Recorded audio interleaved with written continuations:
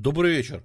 И опять Венеция нас, знаешь, к чему в итоге возвращает? То есть, если мы говорим, что Венеция связана с Константинополем и со всей этой историей, мы неизбежно приходим к тому, что Венеция связана, конечно же, с Великим Римом.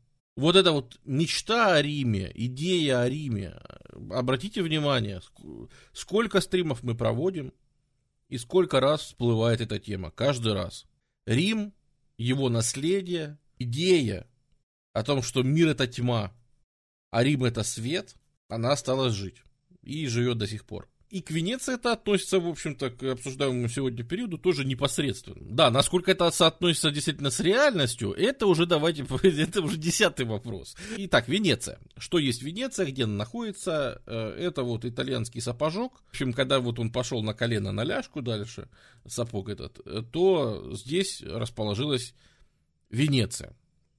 Венеция не похожа на, наверное, большую часть Италии. Чем? Ну, во-первых, тем, что это не римский город. То есть, если мы говорим о том, что большинство городов имеют свое начало в Италии, ну, хоть в каком-то виде, еще в римские времена, то к Венеции это никак не относится. Потому что, ну, когда здесь начинался, когда здесь был Рим, в этой области жили не римское племя венетов, которые были завоеваны римлянами, которые были включены в империю, да, там в 10-й регион, Венеция и Истрия, то есть вот этот кусочек, он непосредственно относится к Венеции, к исторической, ну, то есть, потому что здесь этот залив, по нему, в общем, его быстрее пересечь будет, чем обходить. И это вот такой вот один объединенный регион, который был в Римской империи. В Венеции в это время, ну, когда-то на этой территории, то есть Венеция это не город, да, Венеция это область еще Венета, то есть это вот вся вот эта вот область, вот это вот. Это область Венета, потому что здесь жило племя венетов, собственно, которое римлянами было завоевано, которые были ассимилированы по большей части, но здесь в разное время были разные народы, да, сюда вторгались галлы, то есть здесь жили разные кельтские племена, и в принципе можно сказать, что, ну, наверное, до конца они не были как-то ассимилированы в римское время, потому что римляне жили в колониях в своих и в городах. Наверное, ближайшим городом здесь была Аквилея, большим, на которую можно равняться. Вот она где находилась, то есть понимаете, да, где находится Венеция, и самый крупный римский город, который находился в этой области, это была Аквилея, то есть она находилась, ну, довольно далеко от Венеции, и вот Аквилея была чисто римским городом, ну, Аквилея это орел, ну, орлиная, Аквила, значит, и здесь жили кельты, здесь жили вот эти вот остатки венетов, здесь какие-то, в общем, народы такие проходящие жили, которые были, конечно, сильно латинизированы, которые уже там говорили все на латыни и так далее, то есть практически были ассимилированы.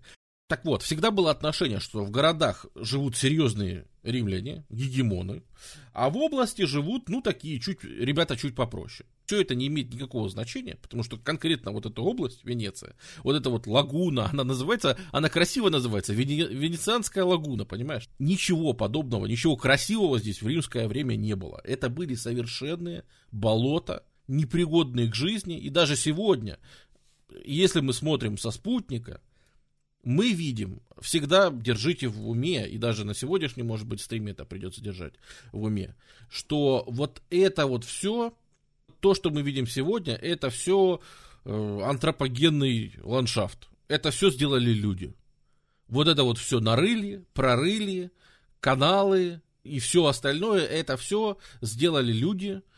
И это то, как его там в течение 1000 лет приводили в порядок эту лагуну, расширяли, разрывали или наоборот зарывали, насыпали острова, или прорывали каналы, или очищали каналы и так далее. Если на самом деле посмотреть, как это все, вот это пространство, причем видите, да, что оно и вот тут такое же, то есть где-то если по краям смотреть, как выглядела эта область до того, как ее люди стали менять и укреплять там прибрежную линию, чтобы поля делать и все остальное, то можно посмотреть вот на самых окраинах лагун, какой трэш происходит. Ну, да, я тут, собственно, вынес. Вот. Это... А теперь представьте, что вот так вот Ну, как видите, здесь поля, здесь теперь сельское хозяйство, здесь теперь все отлично. А в римские времена примерно вот такие вот болота, как здесь. Только они тянулись на длину всей этой лагуны, очень длинной. Это все было заболоченное место, очень глухое, никому вообще нафиг не нужное. Здесь жить было очень сложно, как мы знаем, малярия в таких местах вообще-то лупит очень нехило. Это медвежий угол, это забитое место было в римские времена. И уже этим Венеция отличается. Потому что, ну, казалось бы, ну а что... Чего бы тут могло вообще найтись, произойти? Откуда вообще мог начаться рост какой-то страны? Не то, что там страны, а даже просто города или чего-то, вот в таких условиях. Потому что сегодня Венеция выглядит вот так. Если мы перенесемся там ближе к Риальто, ближе там к центру Венеции, на все эти острова, то это уже прорытые, углубленные, очищенные, улучшенные. Это все люди сделали, короче, это не природа сделала. Совершенно правильно спрашивает Соловушка. Зачем же, что туда вообще народ понесло? Ответ очень простой. Понимаете ли, великое переселение народов, а точнее конец Римской империи, ну, по крайней мере, Западной Римской империи, он наступает. Рано или поздно, проблемы начинаются, в принципе, давно, проблемы вообще... преследовали очень долго Рим, но, в общем, чем дальше, тем было хуже. 3 век, 4 век, 5 век. И в 5 веке, 410 год, Рим пал. Рим разграблен готами. В 455 году Рим разграблен вандалами. Примерно тогда же приходят гунны. И, в общем, ничего хорошего здесь не происходит. И люди мимо вот этих всех территорий носятся просто орды. Но, понимаете, в чем прикол этих носящихся орд по Риму? Чем Рим был силен? Помимо прочего, дорогами. Это были прекрасные римские дороги. Однако, когда Рим стали растаскивать на части, это превратилось в минус и бич. Потому что эти варвары точно такие же бонусы получали от римских дорог, как и сами римляне. И по этим дорогам варвары прелестно перебрасывали свои войска и сами двигались в любые концы империи, быстро приходили, быстро грабили, уходили, убегали. И, в общем-то, но это означает что? Это означает, что варвары активно перемещались вдоль римских дорог. Значит, где у нас безопасность? Там, где этих дорог нет. И люди массово бегут.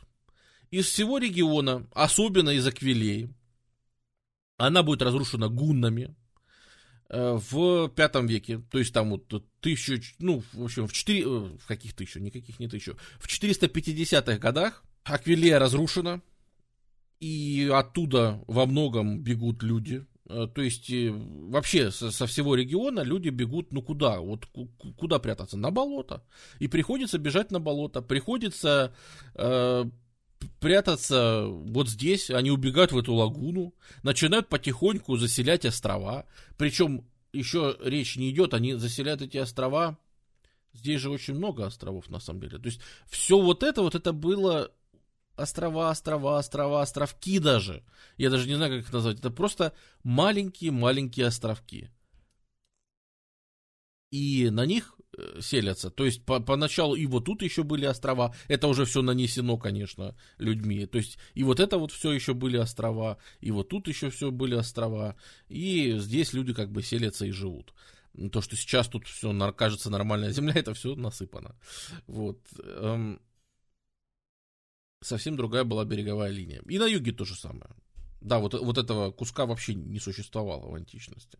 И люди туда активно бегут, просто спасаясь от разрушений. И начинают проводить земляные работы какие-то, вбивать сваи. Венеция стоит на миллионах свай. Потому что, представляете, как строить на такой территории? Вот только так и строить. Ты приходишь и начинаешь в эту землю вбивать вертикально просто сваи. Вбивать, пока земля просто не станет твердой.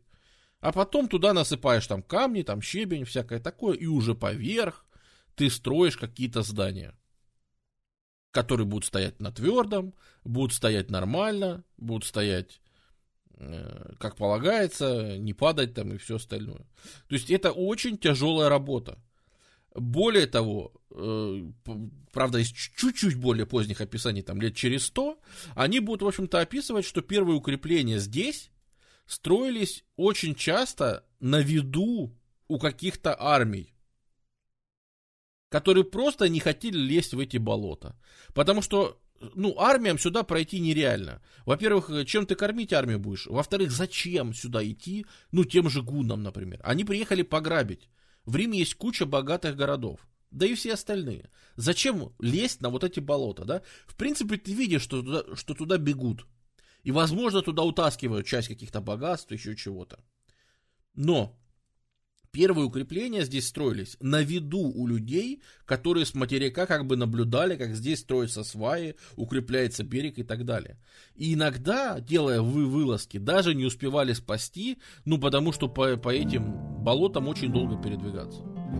Да, армия здесь просто не пройдет, действительно, поэтому она здесь ничего не делала. Но отряды-то пройдут, и отряды, в принципе, нападали. И понимаешь, то есть в первое время, там, в 5-6 веке, эта территория, она укреплялась, по сути, под угрозой все равно постоянных нападений, все равно под угрозой каких-то разграблений и всего остального. То есть это был смелый шаг попробовать здесь жить. Это была свобода. Это была свобода от всех, потому что что в этот момент происходило в Римской империи, это, конечно, отдельный разговор.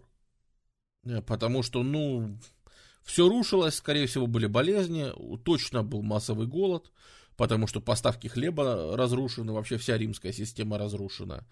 Более того, со временем же приходит в упадок еще и римская инфраструктура. Мы видим, что забрасываются многие поля, видимо, потому что их больше нечем поливать и все остальное. То есть вся эта система, она вообще рушится. А как землю возделывать начали? Никак, рыбой питались. Здесь пасти нечего, здесь скот воспитывать скот. Нет, мы не в школе, не в институте. Нет, пасти скот здесь нереально. Выращивать здесь чего-то, чтобы себя прокормить, практически нереально. То есть у них будут огороды, но огороды ровно на островах, да. Причем это будут огороды, представляешь, да, территория там, все-таки это уже христианское время, поэтому, например, если мы ставим... Представь, как жить, например, в условии приливов. На этой территории есть приливы. Как на такой территории прожить с приливами? Это довольно печально. Тоже нужно строить заграждения, тоже нужно, как-то с этим бороться, и это тяжелый труд. В принципе, чуть позже они для себя откроют, что зато здесь можно парить соль. И это такие очень солевые ребята были, которые, опять же, да, тут выход в Адриатическое море. Здесь, в общем-то, можно в резервуары запускать воду, потом перекрывать. Раз мы все равно занимаемся вот этими инженерными делами, да, то почему бы, напустив сюда воды, не убрать ее, она сама сохнет, и сама собой получается соль. Удобно? Удобно. Пока еще не под Византией, пока еще хаос, то есть это хаос 5 века. Тут сложно определить, что вообще происходит, да, потому что в этом хаосе потеря управляемости. Никто ничем не управляет, и, в принципе, будет сообщение, то есть, как в мифической истории считается, что уже в 421 году приезжает из Равенны, из римской, посол к ним туда, на острова. Но современными историками, доктор Аспирин, большое спасибо, современными историками это все считается неким мифическим. Извините, кому вы там нужны в 421 году? В 421 году все спасают свои жизни. Они ездят на остров каким-то бомжам смотреть, чем они там вообще занимаются. Туда римские элиты бежали или только местные нищеброды? И те. Бежали все. Просто живут коммуна здесь, коммуна здесь, коммуна здесь. Это мы уже помним, это позднехристианский Рим, а раннее христианство, то есть это поздний Рим, но раннее христианство, да. И мы когда-то, поэтому был целый стрим, и там очень характерное устройство в виде коммун христианских, которые живут, все друг другу помогают, все друг друга там донаторствуют, в общем, скидываются в общем, распределяют, да. Вот эта жизнь в коммуне, это очень характерная черта позднего Рима и раннего христианства. То есть на вот этих островках живут, примерно судя по тому, что дальше в их совете будет 12 представителей, скорее всего, примерно 12 островков, ну, это мы так восстанавливаем, мы не знаем, как тут было в то время, но предположим, что порядка 12 островов заселено в этой лагуне, и там свои коммуны возникают, которые строят свои церквушки, как-то укрепляются, чего-то делают. Туда бегут элиты аквилеи римские, в первую очередь, и бомжи из области. Население абсолютно всякое. Может, ты из варваров, и ты кто-то с чем-то не поделил. Вы же учтите, что варвары это тоже не единая сила, да? Потому что, например, приходят какие-нибудь остготы, а за ними приходят какие-нибудь бургунды, а за ними приходят какие-нибудь вандалы, и они тоже друг с другом конфликтуют. И, может быть, ты в этой мясорубке начинаешь бежать куда-то, спасаясь, и тебя туда занесло, да? То есть сюда набивается, ну, довольно разношерстная толпа, в принципе. А та римская знать, которая сюда перемещается, она же лишается источника своей власти. А позднеримская власть это почти раннефеодальная власть. То есть это лендлорды, да, которые держали свои латифундии, у которых сила проистекает из того, что они держали земли. А, ну, хорошо, ну, знать ты, пускай 35 ты раз аристократ, если у тебя нет твоего источника власти, у тебя нет твоих земель, на которые вкалывают там рабы или вольноотпущенники, или наемные там рабочие, уже неважно. У тебя этого нет. Совершенно правильно написал, что я великий римский аристократ, завали и иди парить соль. Да, это именно такое отношение в то время в Венеции. Потому что, когда мы впервые их встречаем, Венеция, вообще этот регион, он вообще управляется такой штукой, как аренга. Это общенародное собрание. Это прямо как в Древней Греции. Это когда голосуют все. В смысле всеобщее собрание. В смысле реально все, кто живут, физически приходят и физически голосуют по вопросам. Ребята, что мы укрепляем, на что мы тратим ресурсы, сколько парим соли, сколько чего делаем и так далее. Да, именно что прямая демократия. То есть все решения применяются непосредственно жителями. Без исключений. Кто хочет, тот приходит, тот и решает. Речь, конечно, идет о взрослых мужчинах. Но аренга проживет очень долго. Как будет работать даже всеобщее собрание, мы будем знать из более поздних эпох. У них не будет порядка голосования, то есть кто громче орет, короче. Не будет порядка выступления, и это будет считаться, наоборот, круто, потому что это будет считаться традицией. И типа, если мы вводим порядок выступления, если мы вводим там регламент, если мы это вводим, то это уже какие-то поправки, это уже вмешательство в право народа управлять так, как должен управлять народ. Народ должен орать беспорядочно, что им надо. До тех пор, пока либо все не сорвут глотки, либо пока не будет реально выбран там кто-то, ну, какие там вопросы, там, выбрали кого-то или еще чего-то. Вот это по-настоящему, вот это хардкор, вот это народная штука. И это, на удивление, долго просуществует вообще в Венеции, и, конечно, когда Венеция станет большим и развитым государством, это будет вообще-то большой проблемой, и местные элиты будут ломать голову, как вообще с этим справиться, потому что, ну, это же трэш. Они собираются на улице и начинают орать, объявляя войну Византии, а у меня там бизнес. Как бы это, ну, что это такое? Вот, то есть, впоследствии это будет огромной проблемой. Но вначале, видимо, это был чуть ли не единственный способ выжить, когда реально все равны, каждый делает равный вклад, и когда вот все занимаются тем, что просто пытаются выжить. Наверное, впервые, когда мы действительно с ними по-нормальному сталкиваемся и можем сказать, что что-то есть в этой лагуне, как некое существо, некая организация людей, это когда устанавливается держава готов, когда, ну, там вот был, держава Теодориха. Это остготы, которые захватывают Италию. Остготы здесь, на этой территории, устраивают свое, ну, как, то есть они, понятно, что здесь все управляется римской администрацией и так далее. Здесь смешано римо-германско-кельтское население на этих территориях. Но правителями являются готы, правителем является Теодорих. Они захватывают все, кроме этой лагуны. Ну, то есть, понятно, что карта закрашена, потому что якобы все. Но лагуна на самом деле не захвачена.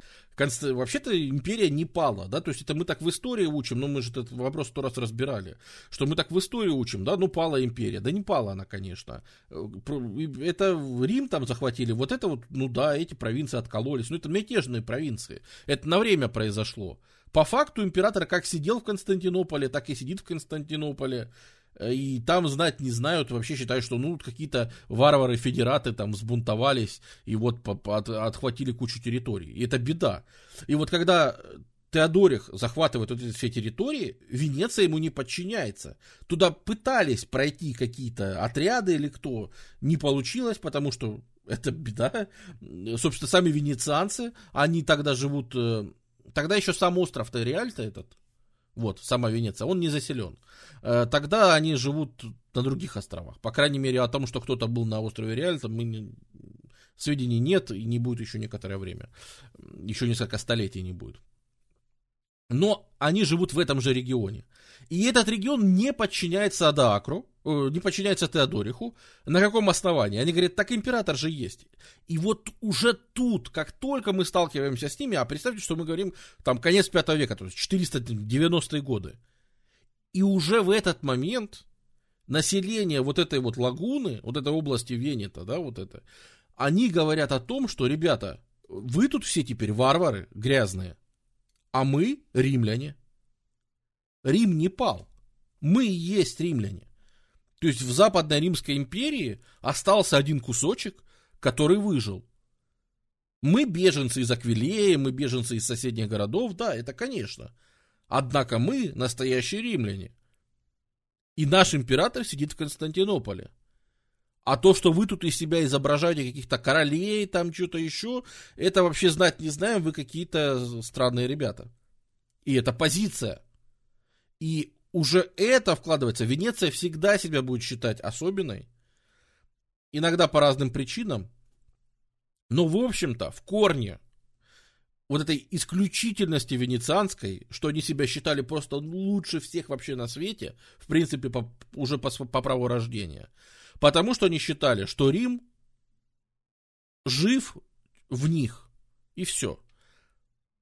То есть, на самом деле, Рим уничтожен, но в них, через их коммуну, через их трибунов, Рим живет дальше. Рим продолжает свою жизнь. Они есть носители римского культурного кода.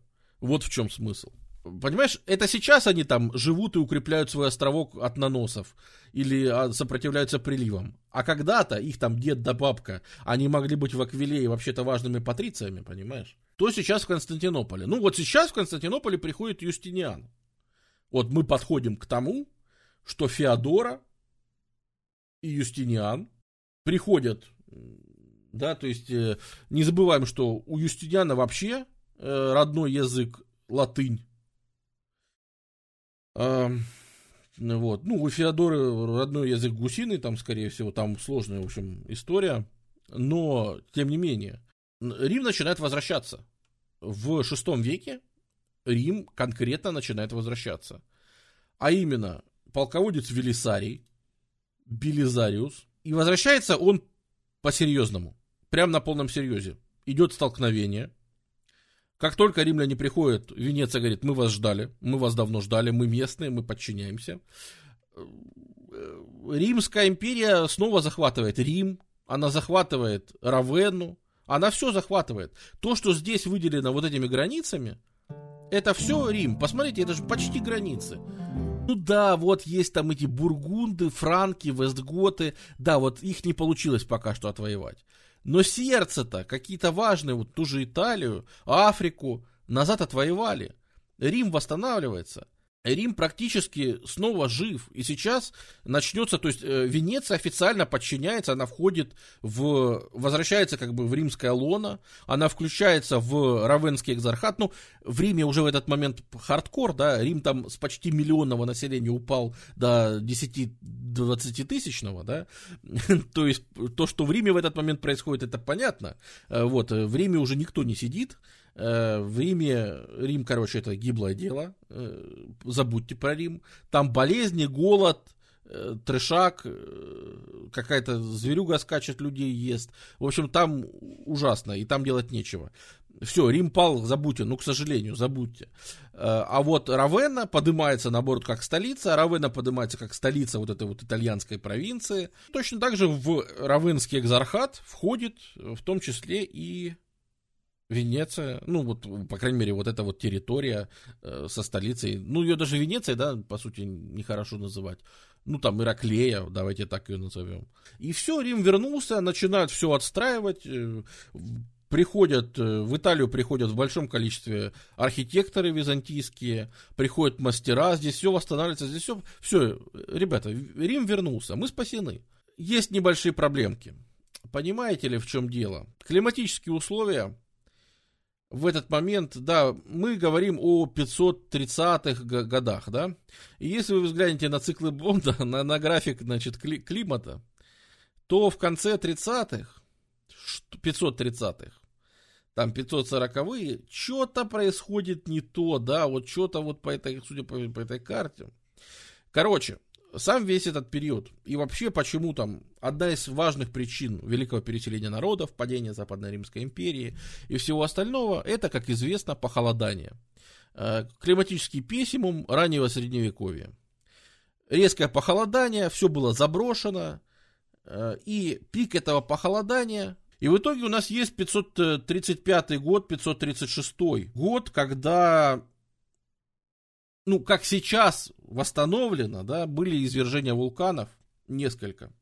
Кракатау, как всегда, бомбанул. В Исландии было извержение, в Южной Америке было извержение.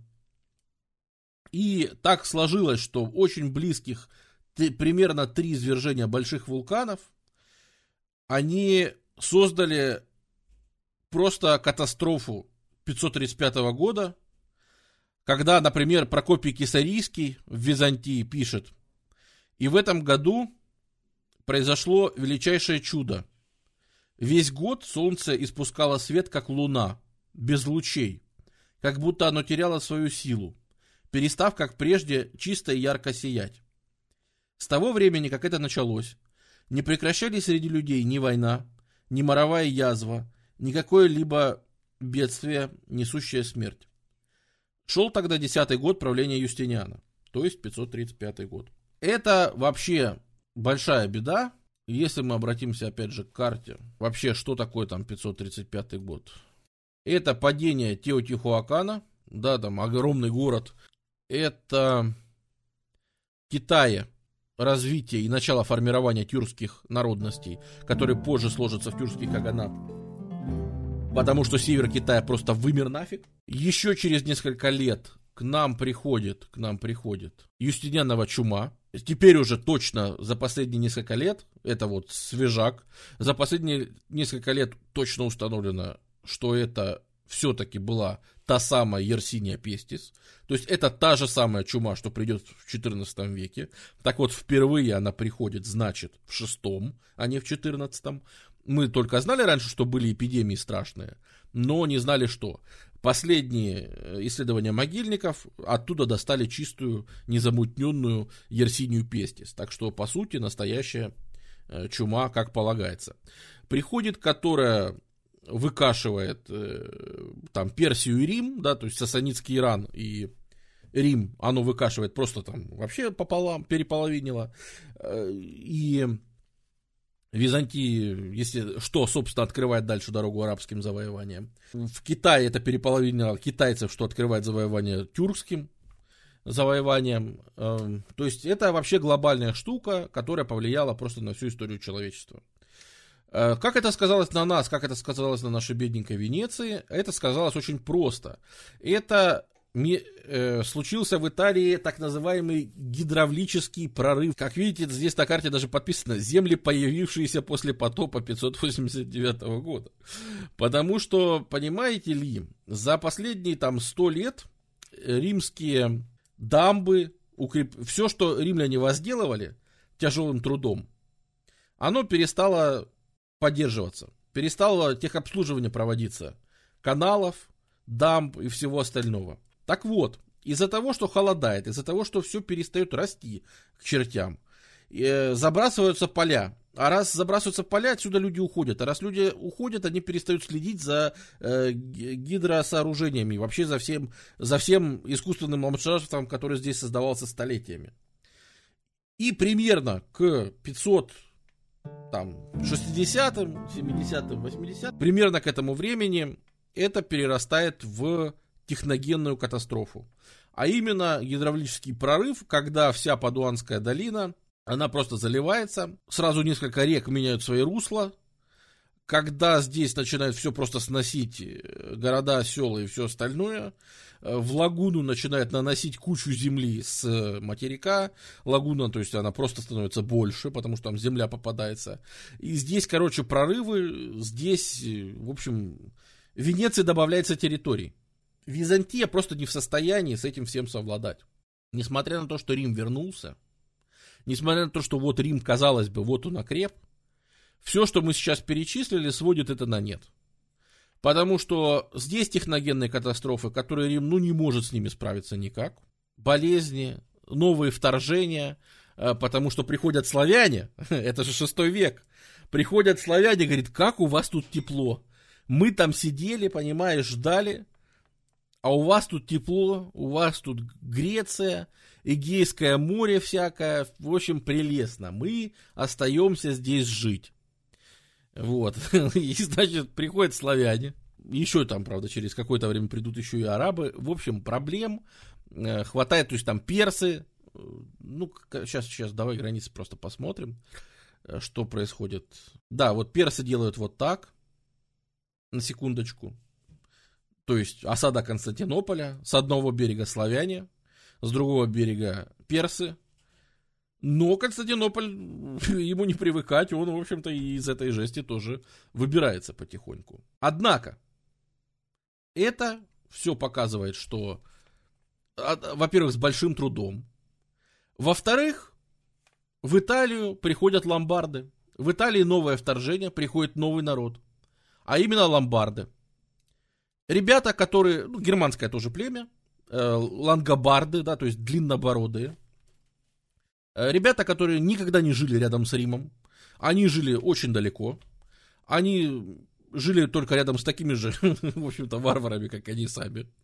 Вот, поэтому никакого пиетета к римскому наследию они не испытывают. Вот готы приходили, готы Рим любили, у готов письменность своя была латиницей, готы христианами были, правда, лангобарды уже тоже там во многом христиане, хотя, конечно, другого толка, они ариане все, да, то есть это вообще другая ветка христианства. Сюда приходят, вторгаются в область, которая теперь называется Ломбардия, и столица которой теперь является Милан, тогда Медиоланум, да, и тогда она, конечно, Ломбардия не называлась, но вот туда приходят длиннобородые товарищи, которые все-таки выбивают все на свете, кроме, угадайте чего, вы даже по карте здесь можете увидеть, кроме Венеции, потому что опять в эти долбаные болота никто пройти не может, потому что опять там болезни, более того, на острове Торчелло в Венеции начинается малярия, которая косит самих венецианцев, и поэтому туда тем более не суются лангобарды, но, в Северной Италии, по сути, захвачена вся Северная Италия, опять же, кроме Венеции. Ты как бы зашел не в то болото, понимаешь, товарищ. Опять исключительность. Опять Рим, который не пал.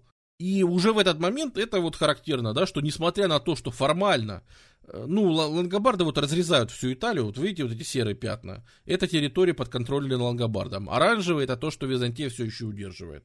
И уже в этот момент, там это 6 век, да, в принципе Венеция остается формально подчиненная Равенне, и все еще Венеция считается, что над ней стоит целая Византия. Однако по факту она становится, по большому счету, туда назначается даже наместник, скорее всего. В общем, ведутся споры, был ли это уже дож, или это был магистр милитум, то есть этот военный такой губернатор. Но по большому счету местные управляются советом.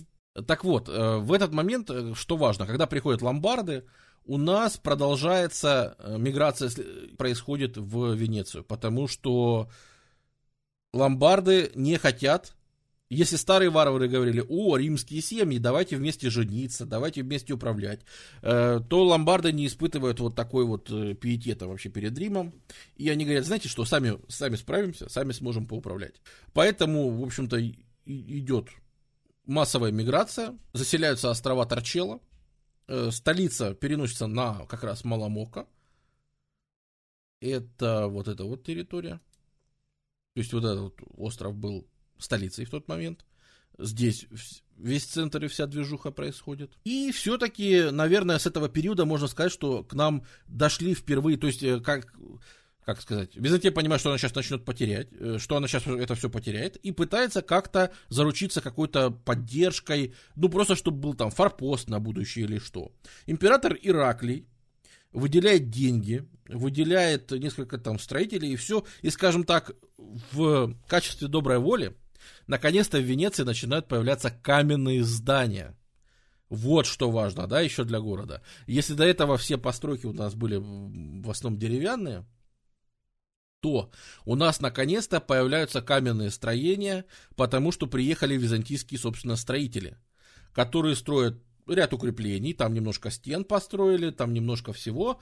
Самое главное, да, что они вот возводят храмы, ну, по крайней мере, из того, что до нас дошло, это Санта-Мария-Асунта, которая, вот там, это заложено там в 639 году.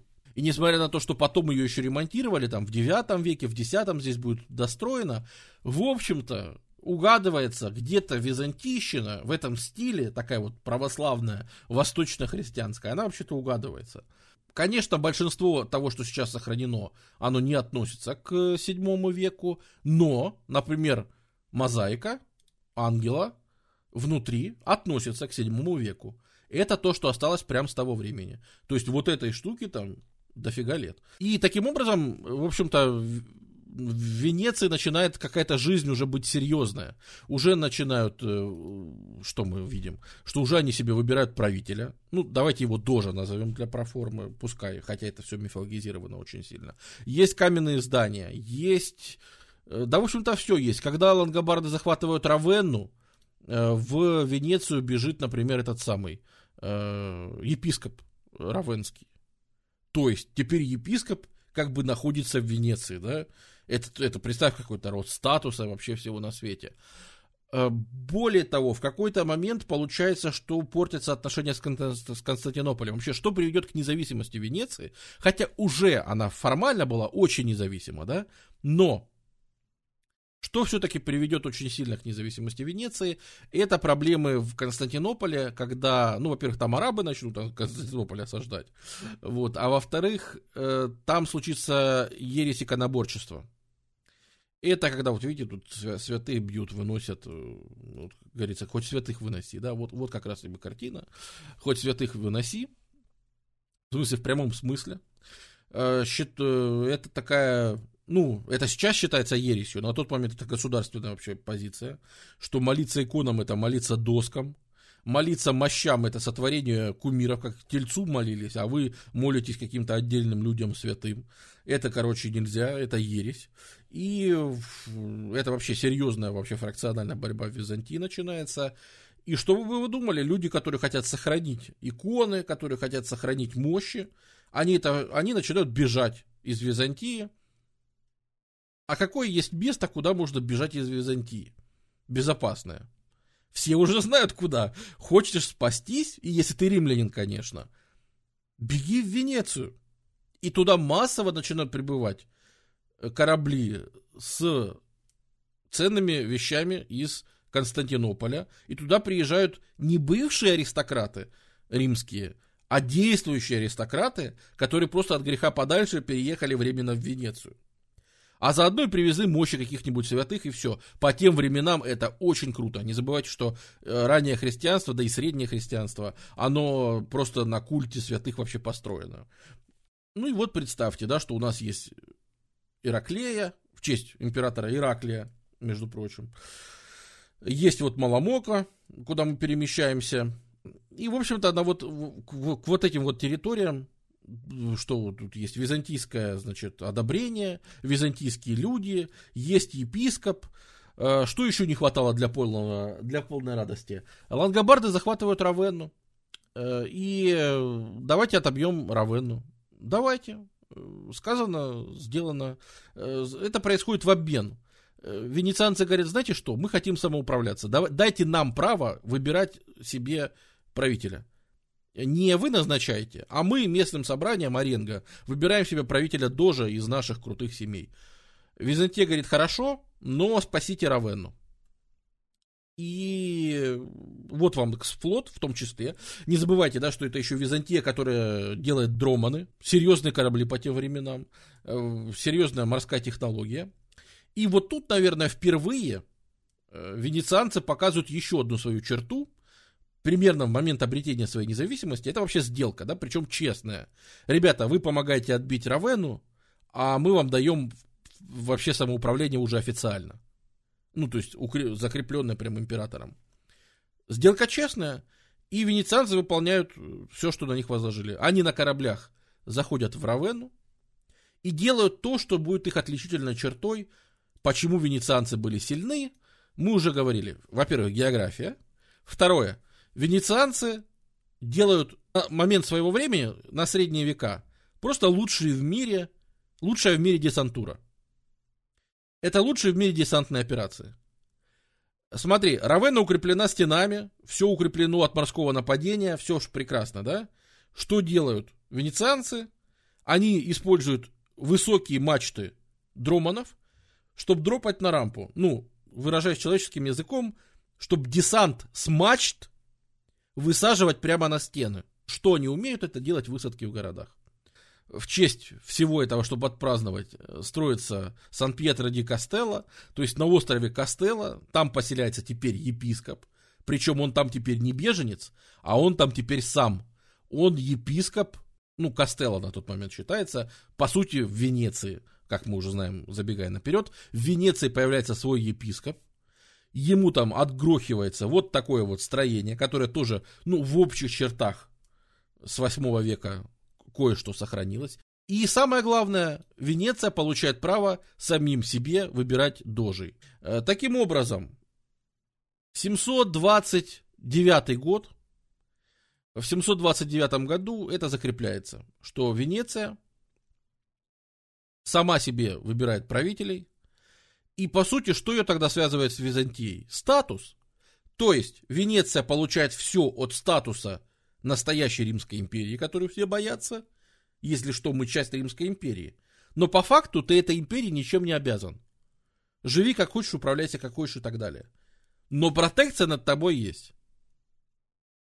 Потому что это статус для самой империи, это статус императора и так далее. Удобно? Удобно. Так вот, как только избираются дожи самостоятельные, они делают попытку укрепиться. Ну, потому что, время такое, на дворе вообще феодализм и все такое. То есть, первое, что там пытается сделать Маурицио Гальбая, дож, это передать власть своему сыну.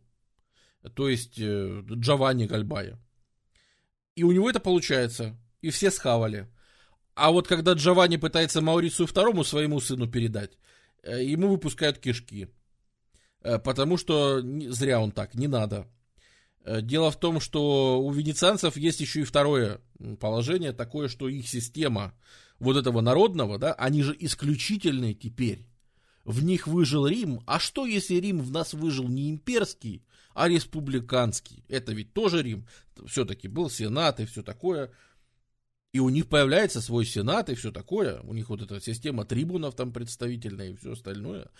Так, а что, если вообще мы выжили благодаря системе вот такой вот? И это наша исключительность еще больше подчеркивает венецианцы, что наоборот, именно в период, когда вокруг везде феодализм и везде правят свои корольки, вот ровно в этот момент нам надо быть республикой. Причем не просто республика, а Серениссима, Светлейшей Республикой. Как писали в старых текстах, когда там появятся тексты там, при Иване III и так далее, при Иване Грозном, писали «Посполитая речь Венеция». Вот. То есть Светлейшая Республика Венеция, понимаешь? Или часто они просто ее называли Серениссима, просто Светлейшая. Просто Светлейшая, просто Господь, понимаешь? И И вот это вот представление о том, что не нужно допускать власти кого-то одного, оно в Венеции, ну, в общем-то, сохранится на всем протяжении Венеции, хотя это будет борьбой довольно важной. А почему Венецию в Сри не взяли? Что значит не взяли? Что значит не взяли? Ты понимаешь, Акама, ты недооцениваешь самомнение венецианцев. Они говорят, что вот эта вот Священная Римская империя, ребята, это все проделки грязных варваров. А мы настоящие римляне. Вот что делали в вашей Священной Римской империи. Есть настоящая Римская империя со столицей в Константинополе. И мы ее часть. Мы настоящие выжившие римляне, понимаешь? А вот это, что вы создаете, а ведь создается, ты совершенно прав. Уже в это время у нас приближается 800 год, у нас приближается Карл Великий. Коронация, когда в Рим возвращается, там, да, король франков приходит в Рим, вытаскивает папу и говорит, что давай ты, дружище, меня коронуешь. Становится, у нас возвращается император, у нас снова появляется император. Император Римской империи вернулся на Западе. Снова император на Западе. Венеция говорит, не знаю, я вообще на болоте живу, никакого императора на Западе я вообще знать не знаю. Пошел отсюда. Пошел отсюда. И уже в 810 году это приводит к крупнейшему конфликту с франками, когда, ну вот, посмотри, да, опять, Западная Римская империя восстановлена в лице империи франков, в лице империи Карла Великого. Захвачены, ну, почти все территории Западной Римской империи. Кроме кого? Кроме кого? Кроме кого? Кто это тут притаился в лагуне на болотах, понимаешь? Да, именно Венеция, которая опять не захвачена, потому что по земле опять туда не прошли, потому что опять же тут, ну, не пройдешь, армия там, если ты потащишь огромную армию, она заболеет и сдохнет от голода, если ты потащишь маленькую армию, они там укрепленные сидят, они отобьются. Вот и все. Поэтому приходится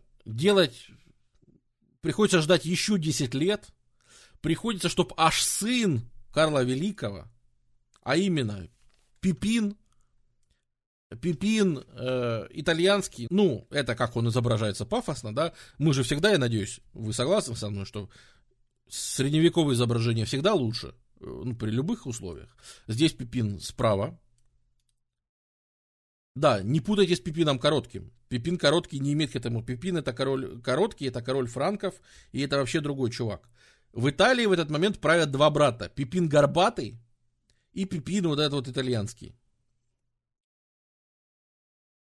Горбатый слева, итальянский Пипин справа. Нет, Пипинов было много, это было обычное франкское имя. То есть Пипин был, еще сидел в Австрии какой-то Пипин, еще какой-то был, то есть они были, там же набор имен, там Карломан, Пипин, Карл, вот что-то типа вот этих трех имен, которые просто друг по другу сменяли. То есть если посмотреть, ну это же фамилии не было, да, поэтому это же вместо фамилии, ну, как это сказать, это, по сути ты носишь семейное имя. В итоге 810 год, наконец-то строится флот, и с Венецией решено покончить. В конце концов, если восстановлена Западная Римская империя, то вот то, что там под боком сидит какая-то Венеция, это все очень плохо.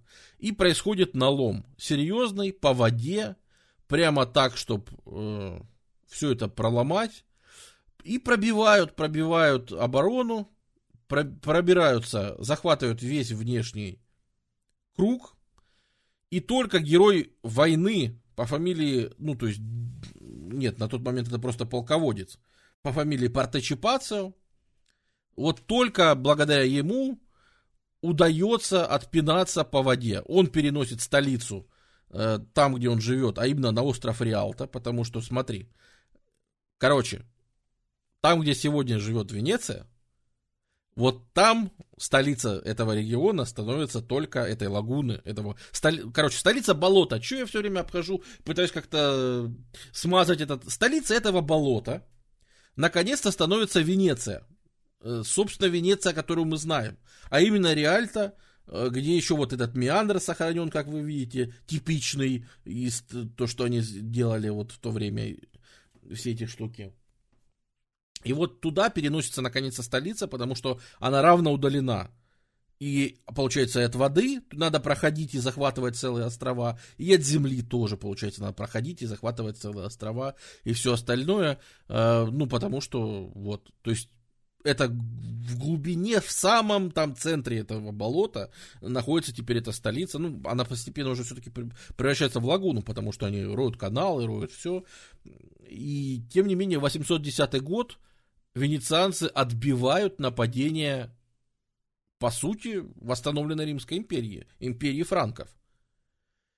Это очень серьезно. Вот это уже независимость, которая выбита не дипломатией с Византией, не географией своей удобной, а реально в бою они выдержали прямое нападение и отстояли свое право быть понтовыми пацанами, которые всем говорят, что идите нафиг, мы здесь живем, наша территория, сюда не суйтесь, это мое болото.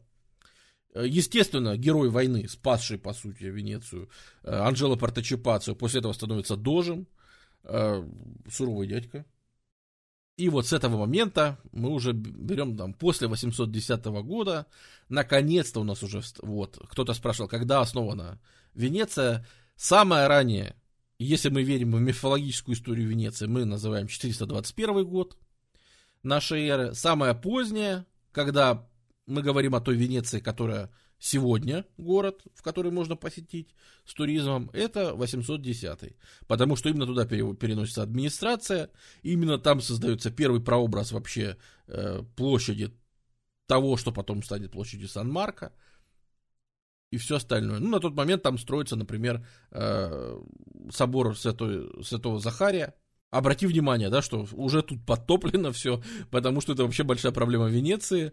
Ты не сделаешь... Христиане, особенно ранние, очень любили строить катакомбы. И этого им страшно не хватало в Венеции. Они пытались строить катакомбы, но их вечно затапливало, потому что, нереально там построить, углубиться хоть насколько-то без того, чтобы тебя там все снесло. В этот момент вот мы говорим, что прямо на этом острове начинается строиться знаменитая площадь Сан-Марко. Если вы были в Венеции, вы не могли не посетить площадь Сан-Марко, потому что вы все ее знаете. И, собственно, почему Сан-Марко? Откуда взялся Святой Марк? А в это время венецианские ребята, которые уже начинают сновать потихоньку по Средиземноморью, потому что, мы уже говорили, они уже перевозили из Константинополя в 8 веке всякие драгоценности. Уже они там торгуют солью, уже вдоль Италии, уже торговое дело очень неплохо налаживается. И вообще это порождает, кстати говоря, очень серьезную проблему с управлением, почему им пришлось играть в самоуправление, почему их не устраивал военный губернатор. Помните, мы говорили, что бежавшие семьи, крутые, они все лишены своих земель, они ничем не владеют. Единственное, во что они могли вложить свои там какие-нибудь рубины, это в торговлю. И, по сути, все крутые семьи в Венеции, единственное, в чем могут реализовать себя, это в торговле. Откуда вот строительство... как укрепляется в то время средневековая власть?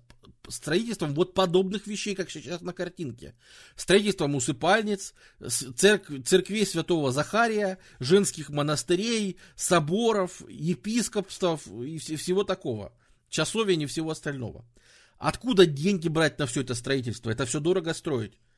По сути, деньги, как всегда, есть только у аристократов. Но только если везде аристократ это земельная аристократия, сейчас в средние века, то в Венеции она вынуждена, она вся торговая. И вот как бы ты ни относился к торговцам, к их махинациям, к тому, что они вот такие по жизни, вы знаете, да, в раннем средневековье, мы уже это 100 раз рассматривали, отношение к торговцам, как, в общем-то, к спекулянтам. То есть, они нужны, конечно, но типа это заработок нечестный. Купил за 10, продал за 20. Где ты взял эту разницу в 10? Ты ее придумал. Подлец. Раз ты ее купил за 10 в Александрии, значит, она стоит 10. Значит, ты сделал несправедливую цену и на этом нажился. Вот и все.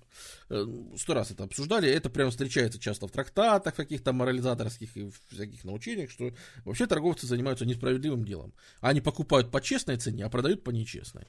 Вот. И на этом, по сути, дело их жизни основано. Но деньги есть только у них. И получается, что вещи, укрепляющие государство, оборона, монастыри и все остальное, они строятся за деньги торговцев.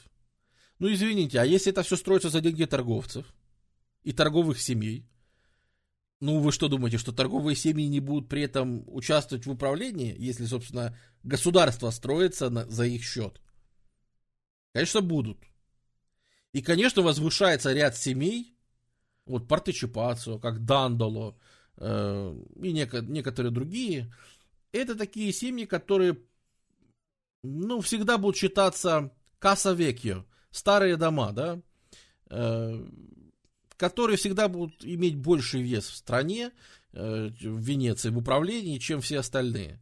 Ну, потому что они здесь были изначально, и на них строился фундамент этого государства.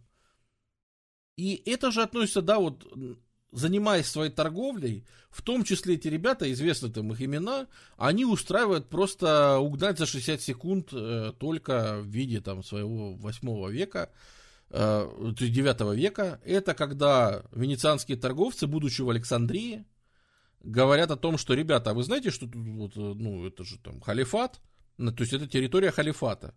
И, ребята, тут как бы вообще-то халифат правит, а тут есть куча святых. А уж чего не хватает в молодом городе средневековья, так это святых. А именно их кусочков, ну, мощей. И они берут целого святого Марка, в смысле того самого Марка, который Евангелие написал, одно из Евангелий от Марка. То есть это, ну, если брать по уровню, то есть это эстир святого, да, более святого человека в христианстве придумать сложно. То есть это очень круто. И он лежит захороненный в Александрии и никому не нужен. Ну, это же не очень хорошо, правильно?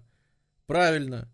И они ночью совершают, ну, просто ограбление века. В смысле, они просто берут и вытаскивают тело Марка, ну, его захоронения, и погружают на свой торговый корабль. А чтобы вывести, они его заматывают в свиные шкуры. Потому что это халифат, и на таможне могут досмотреть и сказать: вы что, вообще что ли больные на голову? Так вот, чтобы этого не сказали, они же не больные на голову, они его заматывают в свиные шкуры и успешным образом привозят в Венецию. Представь, что до этого у вас там были какие-то мощи, но это были подарочки из Константинополя. Щедрые подарочки, от которых вы зависели, и, конечно, в христианском мире авторитет Венеции был ну так себе. А тут вдруг в Венеции появляется мощи не кого-то там, а святого Марка. Это так модно, это так круто по тем временам, что Венеция от своего даже первого там покровителя, который был там святой Феодор, отказывается и, по сути, принимает, что их покровитель новый — это святой Марк. Создаются легенды, что он, когда проповедовал, высадился в этой лагуне и впервые там с нее провел проповедь. Что бы святой Марк из Египта делал вообще в этой лагуне в 1 веке нашей эры? Ну, короче, это 10-й вопрос.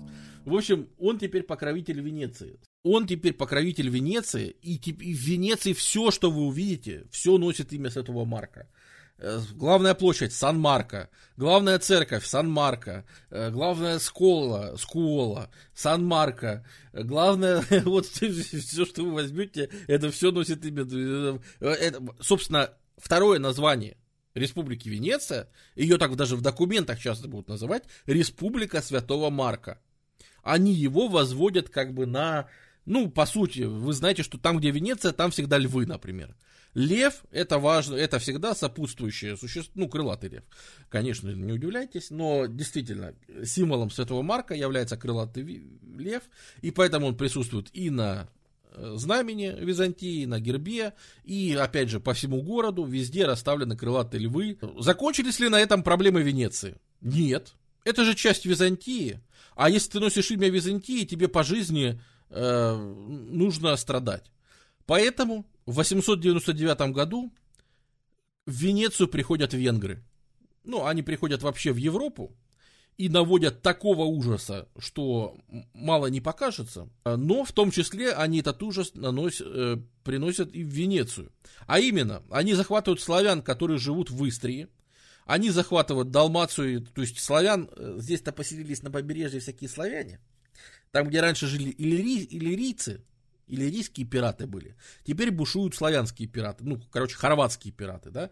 Мадьяры по болотам, в чем проблема? В том, что мадьяры могут не по болотам, а захватив Истрию, то есть вот эту вот часть, смотри, захватив вот эту вот часть, они открывают, а эта часть, это уже славянские пираты, у которых есть корабли. Здесь такая местность, что здесь очень много гаваней, здесь вообще вот эти вот территории. Посмотри, это же создано для пиратов, посмотри. Ты плывешь мимо, а тебя естественным образом закрывают вот эти куски земли. Ты здесь можешь спрятаться на корабле и ждать, пока совсем рядом будут проходить их. Ага, выскакиваешь и все. То есть, эта область, она в римские времена кишила пиратами, она и в средневековье кишит пиратами. Это, в общем-то, никуда не делось. Это местность такая. Тут как бы очень удобно грабить. Да, теперь этим занимаются хорваты. Самое главное, да, что венгры захватывают хорватов. И венгры пытаются подойти, между прочим, и по земле, и подходят очень, где-то там до сюда доходят, то есть очень серьезное дело, и была большая опасность, но венгры грузятся и на корабли, пытаются штурмануть Венецию в том числе. И в Венеции проводятся серьезнейшие работы по укреплению. Во-первых, вдоль всей лагуны натягиваются противокорабельные цепи мощнейшие, которые сдерживают корабли, потому что они тупо в острова фигачены для того, чтобы сдерживать корабли, которые плывут. И во всей этой лагуне, со всеми ее каналами, со всем этим, везде растягиваются цепи, везде создаются искусственные мели, чтобы можно было сесть, везде там, ты понимаешь, там приезжаешь, какой-нибудь якорь и бросаешь, корабль его не видит, а он проплывает и днище себе расцарапывает и так далее. То есть это все очень жесткая штука, очень сильно венгры испугали местных, и по сути весь X век это постоянные кусания. В принципе, там из-за противостояний вот этого 9 века, 10 века, простите, появится вообще идея построить арсенал. Выживают они, да-да-да, выживают, у них растет торговля, все прекрасно. Сам факт, какая формируется Венеция в этот момент, понимаешь, в чем дело? Это республика, которая находится на западе, но торгует она на востоке. Ее торговые связи в основном связаны с Константинополем. Про Восятку, да Восятки-то особо не было, понимаешь, Восятка у нас обычно ассоциируется, у меня, по крайней мере, с земледельцем. А с землей-то в Венеции было все очень плохо. Земли не было, и Венеция была изначально очень сильно, например, зависима, просто выживание ее было зависимо от флота. Если не снабжать извне, то, в общем-то, ничего ей не светит. Это с одной стороны, почему ее толкали к флоту, а с другой стороны, Венеция все больше становится, знаешь чем? Прокси-флотом Византии. Потому что Византию, которую щемят по всем бокам, теперь еще Болгария ей начинает. То есть приходят, ладно, венгры приходят, это больно. Болгары же тоже раскочегариваются и делают очень больно. Это такое смешанное славяно-булгарское государство, да, то есть там кочевники бывшие, это руководители, но славян там большинство, из-за чего болгары потом станут тоже славянами. Поэтому, например, приходится какие-то вещи сдавать. И Византии приходится сдавать, например, строительство флота, потому что на все денег не хватает, на все не хватает способностей. И они все больше рассчитывают на венецианский флот. Вот если что-то случится, Венеция нам поможет. Потому что, по сути, Венеция на себя берет не только снабжение самой Венеции, продовольствием и всем остальным. По сути, Венеция на себя берет и снабжение Константинополя всем остальным. И постепенно начинает заменять собственный византийский флот в Византии. Это тоже важно.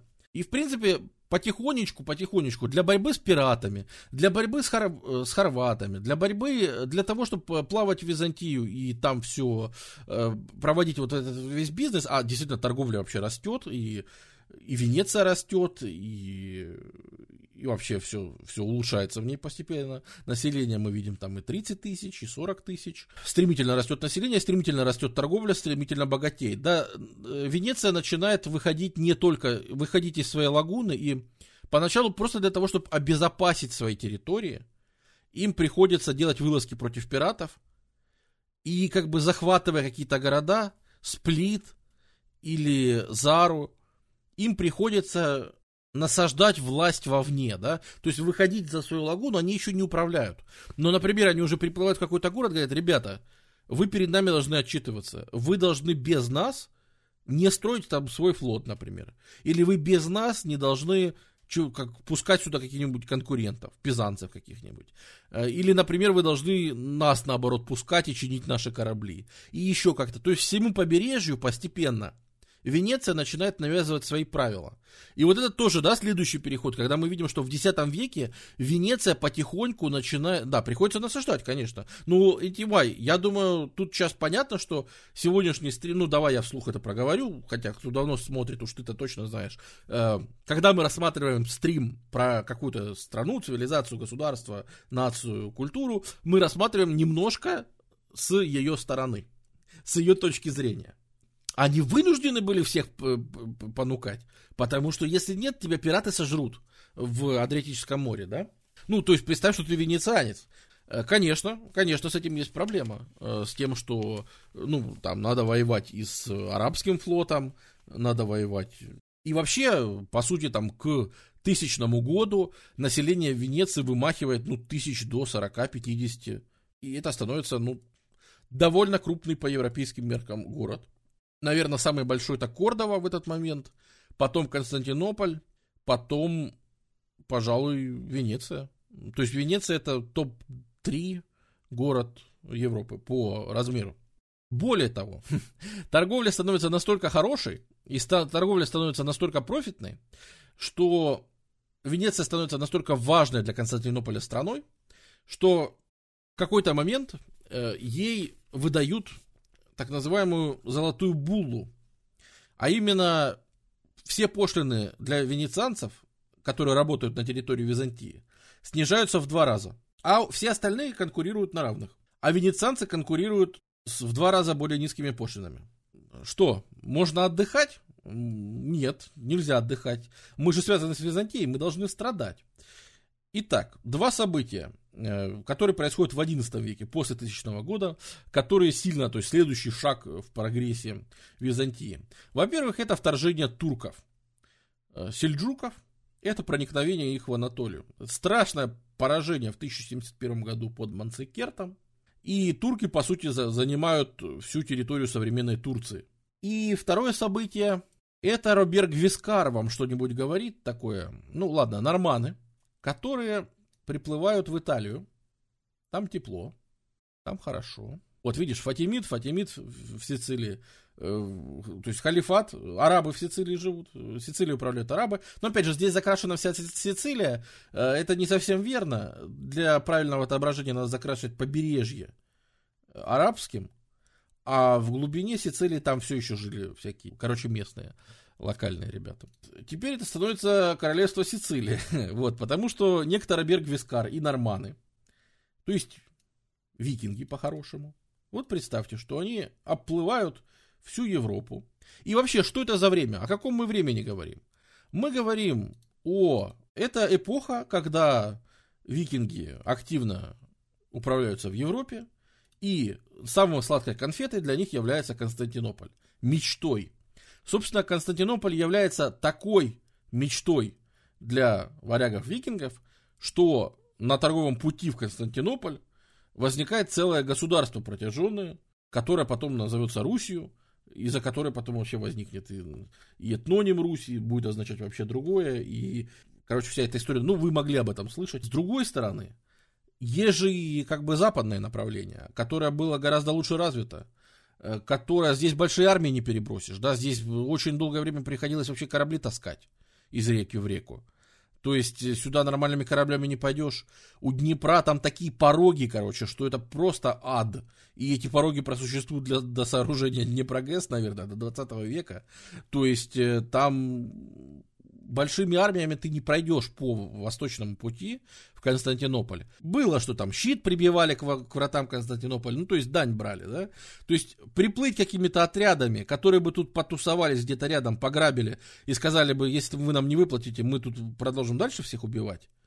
брали дань и уходили, такое случалось, это практиковалось. Это даже по восточному пути практиковалось еще в X веке. И это нормально. Но была же цель, что надо все-таки захватить. Здесь все-таки слишком вкусно. В итоге и через Запад пробиваются эти ребята. И их-то цель, в общем-то, Константинополь. И они захватывают Сицилию, они захватывают Апулию, они проходят в Южную Италию, там Бари, там и все остальное. И они идут еще, и сейчас просто они устроят беду. И Византия об этом знает. То есть это же территории Византии были в Южной Италии. И Алексей Комнин, император Константинополя, говорит, что, ребята, это ужасно. Пожалуйста, помогите, спасите. Венеция, пожалуйста, помоги, спаси. У тебя есть флот, у тебя есть все. А я тебе масло дам. Венеция согласна. Венеция вписывается в кровавейшую войну с норманнами. Она ее очень долго проигрывает. Идут страшные бои вот за Корфу, вот этот вот островок возле Греции, потому что это такая база, которую как раз хотели занять норманы и уже с нее штурмовать Константинополь. Не дали им, по сути, захватить. Хотя дали, но с большими проблемами. Вот, да, приходится просить Венецию, вот именно, да, что как изменились-то времена. Реально приходится просить Венецию, и Венеция вписывается и ведет ужасные кампании ведет против норманнов. Почему ужасные? Потому что Венеция несет серьезные потери. Венеция теряет свой флот возле Бари, Венеция в итоге сдает все-таки Корфу, Венеция... Там болезни, все, но Венеция делает самое главное. Венеция останавливает норманов. Венеция не дает им пройти дальше. Она, может быть, их не уничтожила.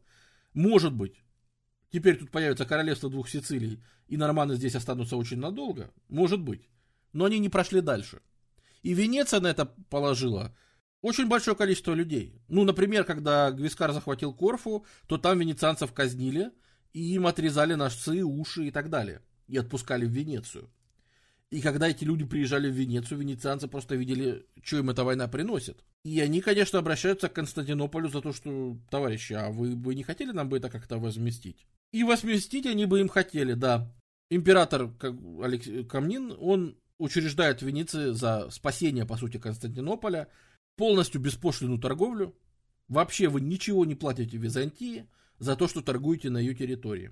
И в Константинополе целая территория, целый участок города отдается венецианцам под как бы такую штуку, как квартал торговый, в котором будут жить венецианцы. Они там будут выбирать своего управленца, который уже будет решать дела с властями Константинополя. То есть у них самоуправление, то есть город в городе.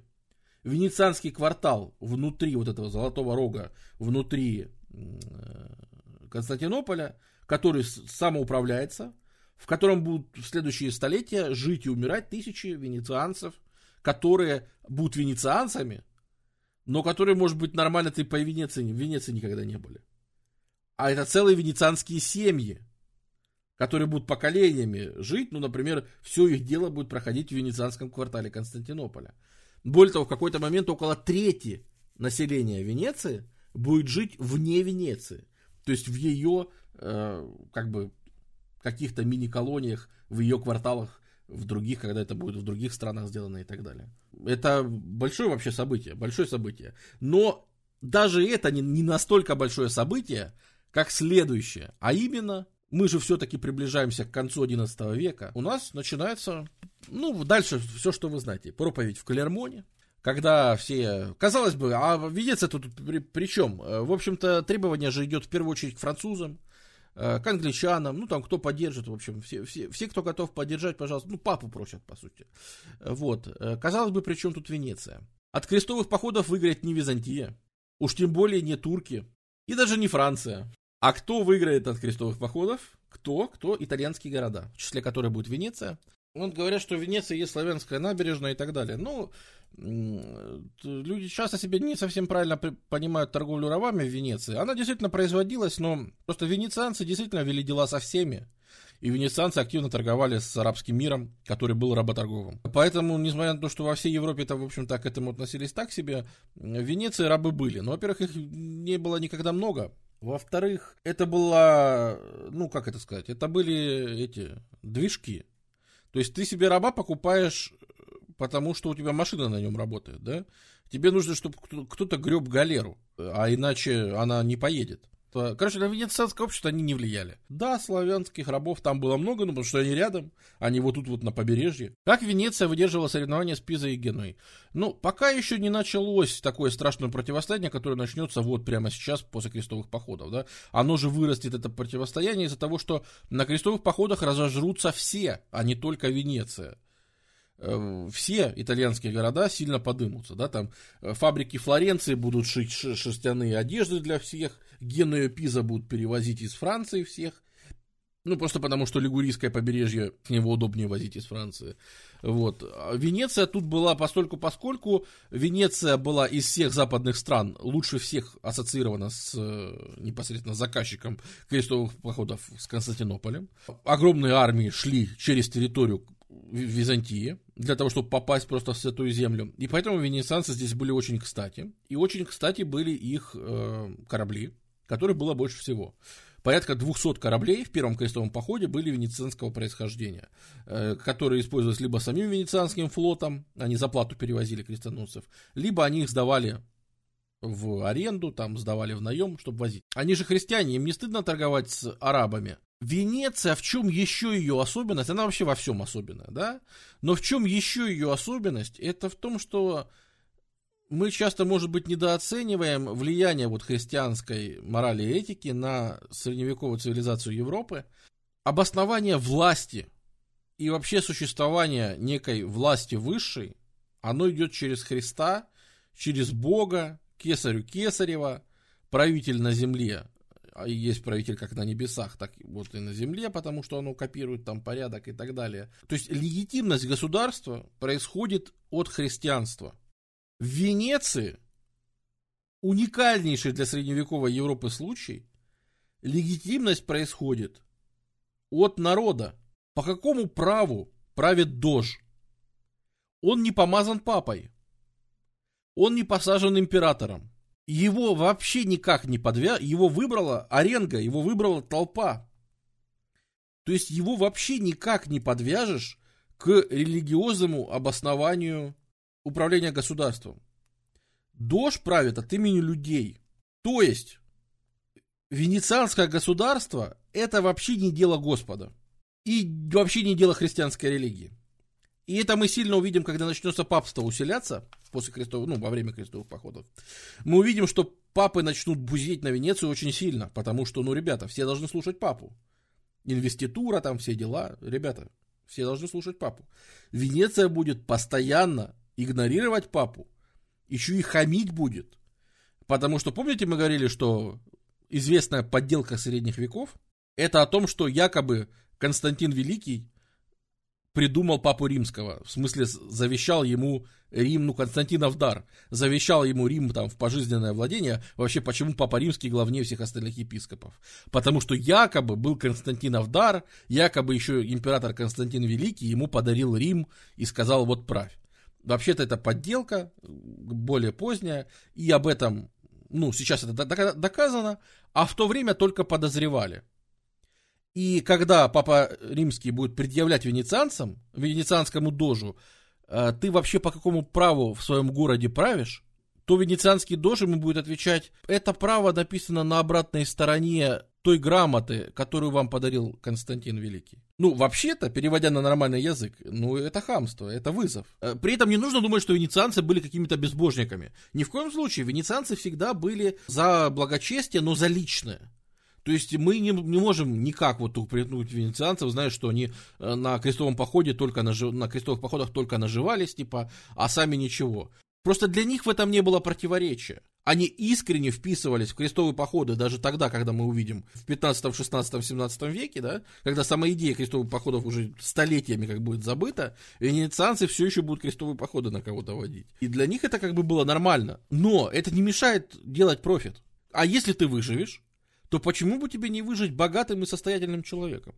Уж если мы идем воевать, то, Царствие Небесное это прекрасно, но, может быть, мы и за местное царство за какое-нибудь повоюем. Будет неплохо, будет отлично. И вот мы видим, как это реализуется на примере крестовых походов. Например, 1096 год, мы начинаем все собираться. Более того, венецианцы поначалу были, в Венеции был дож, который был против крестовых походов, но все население Венеции было за крестовые походы. И вот именно на выборах 1096 года как раз побеждает дож, который за крестовые походы, да, то есть мы видим здесь, что крестовые походы повлияли и на венецианскую политику тоже.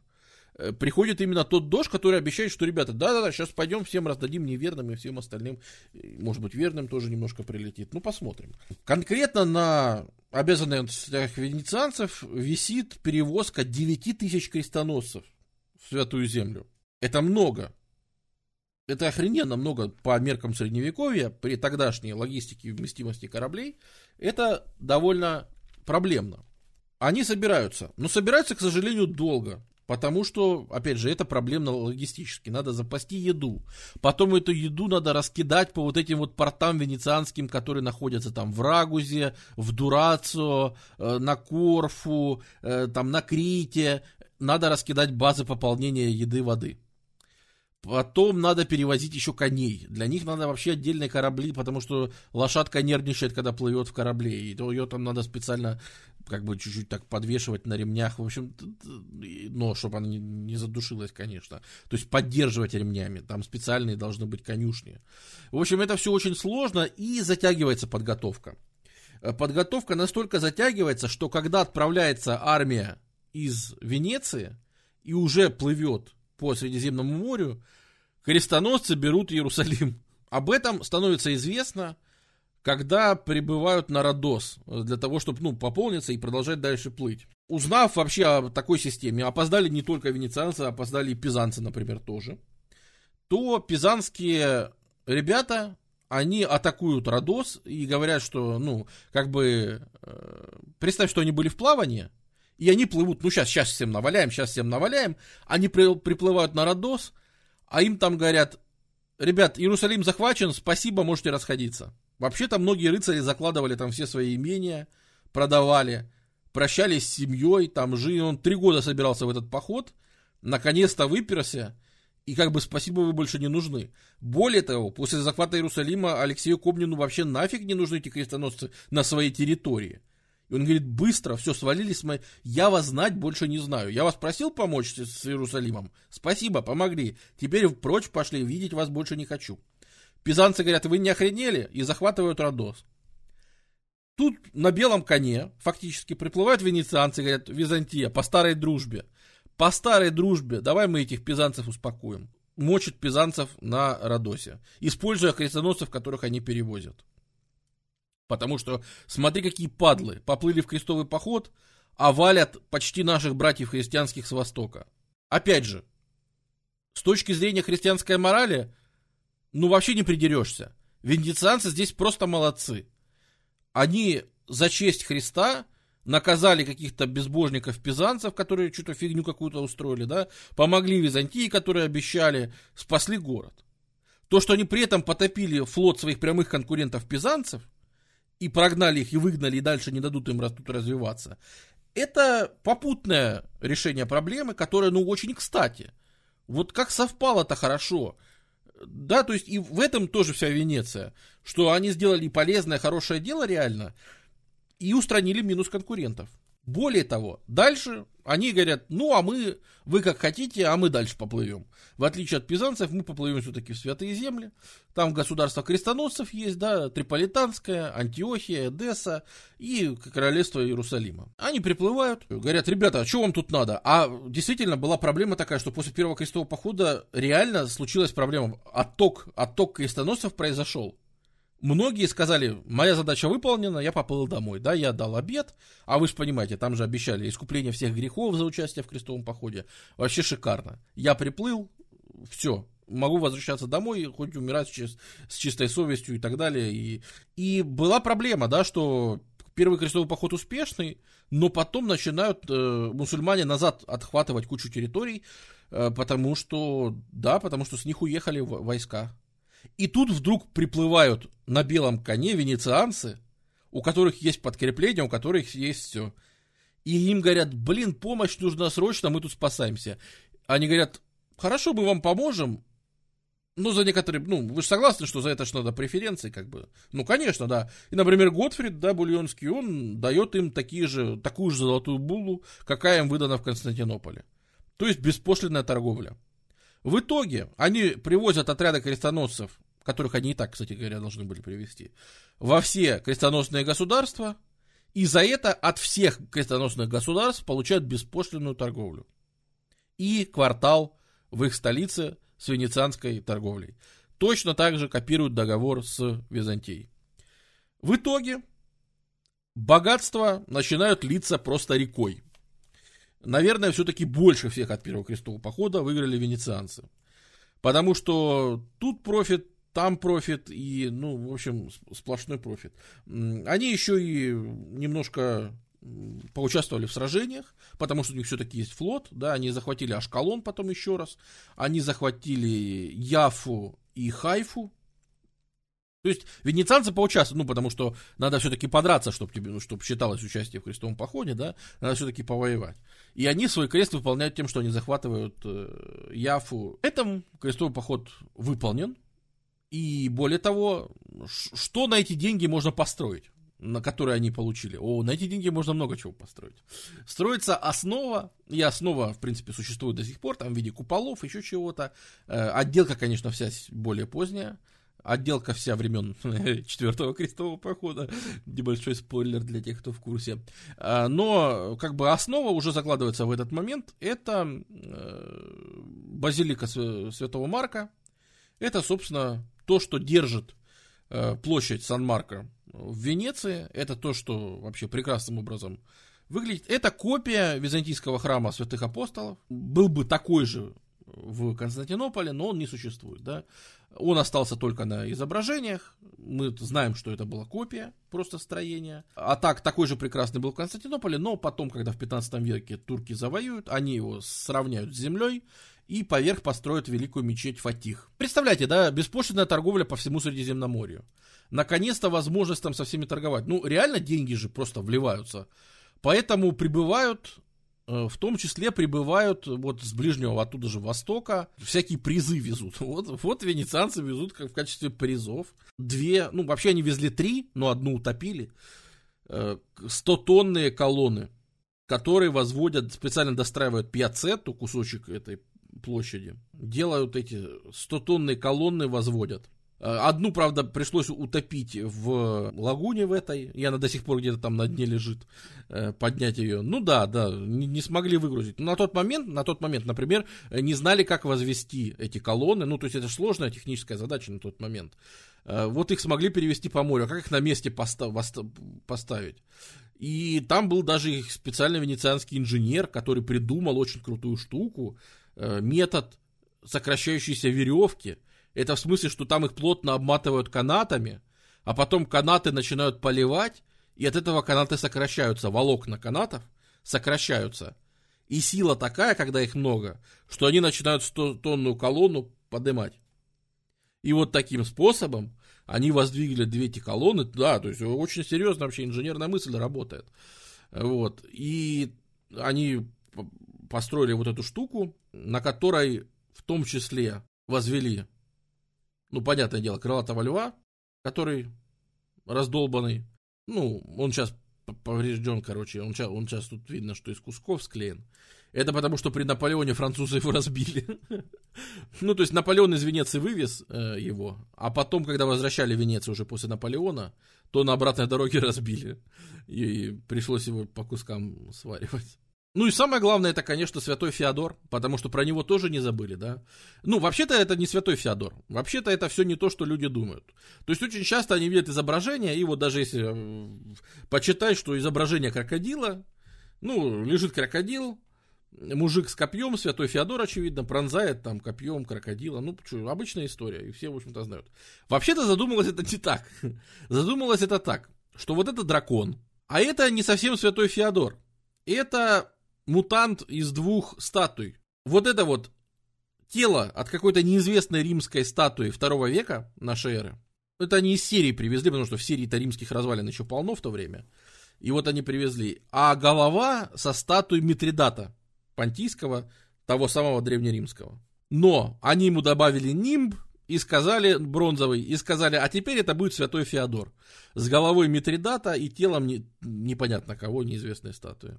и попытались изобразить дракона. Ну, все теперь считают, даже официально теперь, даже в буклетах туристических пишется, что это крокодил теперь. Зато смастерили, зато античность, понимаешь, Мануэль? Зато античность, зато настоящая античность. Вот они же гордятся тем, что они живой Рим, который выжил в Венеции. Так а что это, как не выживший Рим? Это настоящая антика, это не закос, это вам не ренессансные копии, знаешь, под Рим. Это настоящий Рим, это прям 2 там век, 1 век нашей эры, 1 век до нашей эры, да, это настоящий Рим.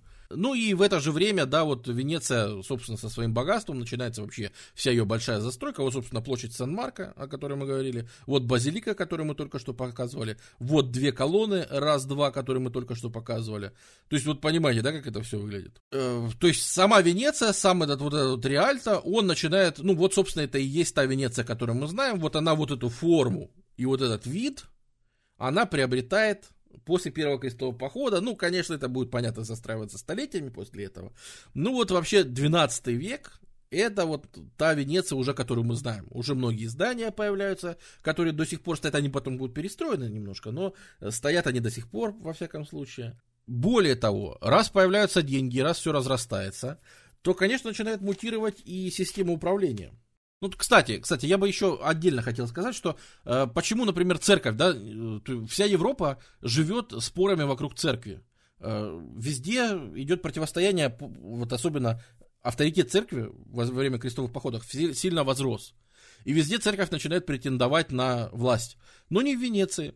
Почему? Все очень просто. Как мы помним, власть церквей основана на монастырях, на их земельных владениях. Их земельных владений в Венеции у монастырей и церквей нет. Очень много церквей, очень много монастырей. По сути, вот каждая семья зажиточная, она живет на своем островке. Каждая крутая семья, вот Каса Векия, она живет на своем островке, и на каждом таком островке она строит по церкви. А островков там сотни в этой лагуне, и церквей сотни. Церквей много, а власти у нее немного, потому что нет земли, нет, у тебя здесь нет власти, как бы, вот, потому что вся власть, как бы, у торговцев, которые, да, управляют, ну, в общем-то, сенатом и всем остальным. Вот вопрос про второй крестовый поход. А что второй крестовый поход? Второй крестовый поход не так уж важен, потому что между первым и вторым Венеция очень сильно поураганила. Венеция разбила Сарацинский флот в Средиземном море. То есть Венеция чувствует себя на коне. Более того, они плавали еще раз в Святую Землю, да, когда все не плавали. То есть не шел никакой официальный крестовый поход, а лично Балдуин II попросил еще раз помощи в 1119 году, что типа, ребята атакуют, спасайте, пожалуйста, спасайте христианских правителей, да, и куча ребят взяла крест и поплыла спасать Балдуина. Более того, опять же, между первым и вторым они захватывают Тир, и там получают беспошлинную торговлю. Ну, вообще, успех их торговых операций связан с тем, что они смогли для себя выбить кучу прям хороших условий. Так вот, возвращаясь к теме управления, да, что, ну, как вы понимаете, таким государством управлять с помощью аренга уже не очень целесообразно. То есть, когда выходит куча людей и начинает что-то орать, это уже делает некие проблемы, потому что бизнес любит тишину. А если у вас выходят люди, ну и, короче, стандартное противостояние, классическое. Есть люди, которые, по сути, построили это государство, это различные торговые семьи, очень важные. А есть, во-первых, дожи, которые, опираясь на народные собрания, пытаются для себя выбить, то есть, понятное дело, да, есть толпа, которая поддерживает дожей, и дожи заигрывают с толпой. А есть вот эти вот важные семьи, но которые, по сути, являются такими же гражданами, как и толпа. Это неправильно, с их точки зрения. Поэтому они начинают все-таки создавать различные, ну, для упрощения управления, они создают различные, ну, вот у них же была коммуна, да, вот в Венеции, а надо управлять различными там районами Венеции и все. Создается консилиум сапиенти, то есть совет мудрых. Создается, вот есть там сенат, есть совет мудрых, есть, значит, большой совет после этого возникает, в который там входят уже, ну, там больше людей, там входит там 40 человек, которые будут выбирать дожа, вот они выбирают дожа, потому что орать за дожа это уже нехорошо. Все равно дождь выбирается из знатных семей, значит, пускай знатные семьи за него и голосуют. А аренга пускай выходит, там, если мы войну объявляем, ну, какие-то менее значимые вещи пускай решает. Ну, и потому что уже было нереально управлять, слишком много микроконтроля нужно, слишком много точечного управления для того, чтобы это каждый раз решать толпой. Плюс в это время создается Священная Римская империя, ну, в смысле, Фридрих Барбаросса. Фридрих Барбаросса приходит в Италию и захватывает все итальянские земли, ну, потому что они же принадлежали империи Карла Великого, правильно? Ну, значит, теперь Фридрих Барбаросса тоже должен все это захватить и все это забирать себе, значит, все эти территории и все остальное. Кроме, вы опять угадали, кроме Венеции. Потому что Фридрих Барбаросса опирается на легитимность, а Венеция никогда не была ничьей. Венеция не входила ни в империю Карла, ни в Риме ее вообще не существовало. То есть не подкопаешься. А на права Византии Барбаросса не претендует. Опять Венеция независима. Опять Венеция, находясь на западе, находясь под боком Латинской империи огромной, она является, по сути, Восточной империей и по своей архитектуре, и по своим делам. Она вообще отличается от местных феодальных устройств, у нее не феодализм, у нее республика.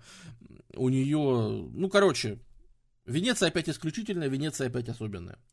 Но она теряет эту особенность, когда в 1167 году приходит новый император в Византии и отказывается продлить беспошлинную торговлю, отказывается продлить золотую буллу. Более того, когда Византия, ну, у них ухудшаются отношения, когда Византия просит помочь еще раз против норманнов, Венеция настолько офигеет, что говорит: не, ребят, сами разбирайтесь, нам это не интересно. И тогда, 12 марта 1171 года, по всей империи, по всей Византии, надо включить Византию все-таки, отдается приказ об аресте всех венецианцев. То есть тюрьмы забиты венецианцами, у них забирается имущество. Ну, это чисто вот новый император, да, сделал. Во-первых, ну, как повод использовать то, что Венеция не помогла в сражении, против норманнов. А формально типа должна была. Поэтому венецианцев около 10 тысяч попадают в тюрьмы, у них конфискуется имущество, у них все забирают беспошлинную торговлю и все остальное. Мы видим, как тут противоречие, да, Аренга просто взбушевалась в этот момент. Аренга просто выходит на улицы и орет, что надо идти, надо убивать Византию, вы что вообще, дождь против, и олигархия против. Но что делать? Аренга за, люди требуют. И неохотно собирается флот, неохотно плывет в Грецию, неохотно осаждает Грецию против своей воли. Но, в общем-то, не мотивировано ничего. Плохо воюют, ничего не достигают, только теряют. Дождь приплывает домой, говорит: извините, я попытался, ничего не получилось. И толпа его просто разрывает на части. Ну, как бы убивает. В общем, чтоб теперь такого больше не было, вся эта аренга упрощается. В общем, выборы дождя теперь происходят абсолютно там за закрытыми дверьми. Теперь толпа вообще никак не участвует в политике, а только когда там комиссия из 11 выборщиков. И после там 40, эти 40 выбирают 11. После этих 11 выходят и говорят: вот ваш новый дож, если он вам будет угоден. Считается, что это на один раз мы так сделаем, экстренно изберем дожа с помощью выборщиков, и дальше все прокатит. На самом деле нет, на самом деле это навсегда. На самом деле с 1171 года уже всегда будут дожи избираться абсолютно элитами. Подходит мой любимый 4-й крестовый поход. Всю историю с 4-м крестовым походом нужно обсудить отдельно. Ровно потому, что это время, когда, например, в Венеции правит, наверное, самый выдающийся венецианский дож Энрико Дандало. Человек, которому там за 80 лет, возможно, что за 90, слепой. Такой человек, который уже на тот момент ослепший лет 20. Ему в битве на кораблях прилетело в голову, как в той знаменитой истории, вам не приходило в голову копье. Вот ему приходило в голову копье, после чего, собственно, он ослеп. Но ничего, справился, даже правил государством. Более того, настолько круто правил государством, что, по сути, при его содействии и вообще все, что мы сейчас, все хитрые ходы, которые мы сейчас будем обсуждать, это все мастер-майнд Энрико Дандало. Это он все это придумал и провернул. Итак, что произошло? 4-й крестовый поход. Вообще собирались, что должна пойти Франция и Англия, как всегда, должны быть, но умер в процессе подготовки 4-го крестового, умирает Ричард Львиное Сердце, умирает. То есть Англия, ну, по сути, ее лучший крестоносец никуда не пойдет. Ну, хорошо. Зато прибывает куча баронов из Франции. Они прибывают в Венецию, чтобы, ну, все равно идти. Прибывает Тибо Шампанский, Балдуин Фландерский, ну, фламандский. Вообще, прибывают просто прекрасные бароны с кучей вообще войск, которые серьезно намерены пойти и все-таки отбить там Иерусалим и вообще все, что было отлично. По плану собираемся ну, значит, как все запланировано. Собираемся в Венеции. И на Венеции, помните, мы говорили, что в первом крестовом походе Венеция брала на себя обязанность перевести 9 тысяч крестоносцев. Так вот, теперь Венеция берет на себя обязанность перевести 33 тысячи крестоносцев и 7,5 тысяч лошадей. И она это выполняет.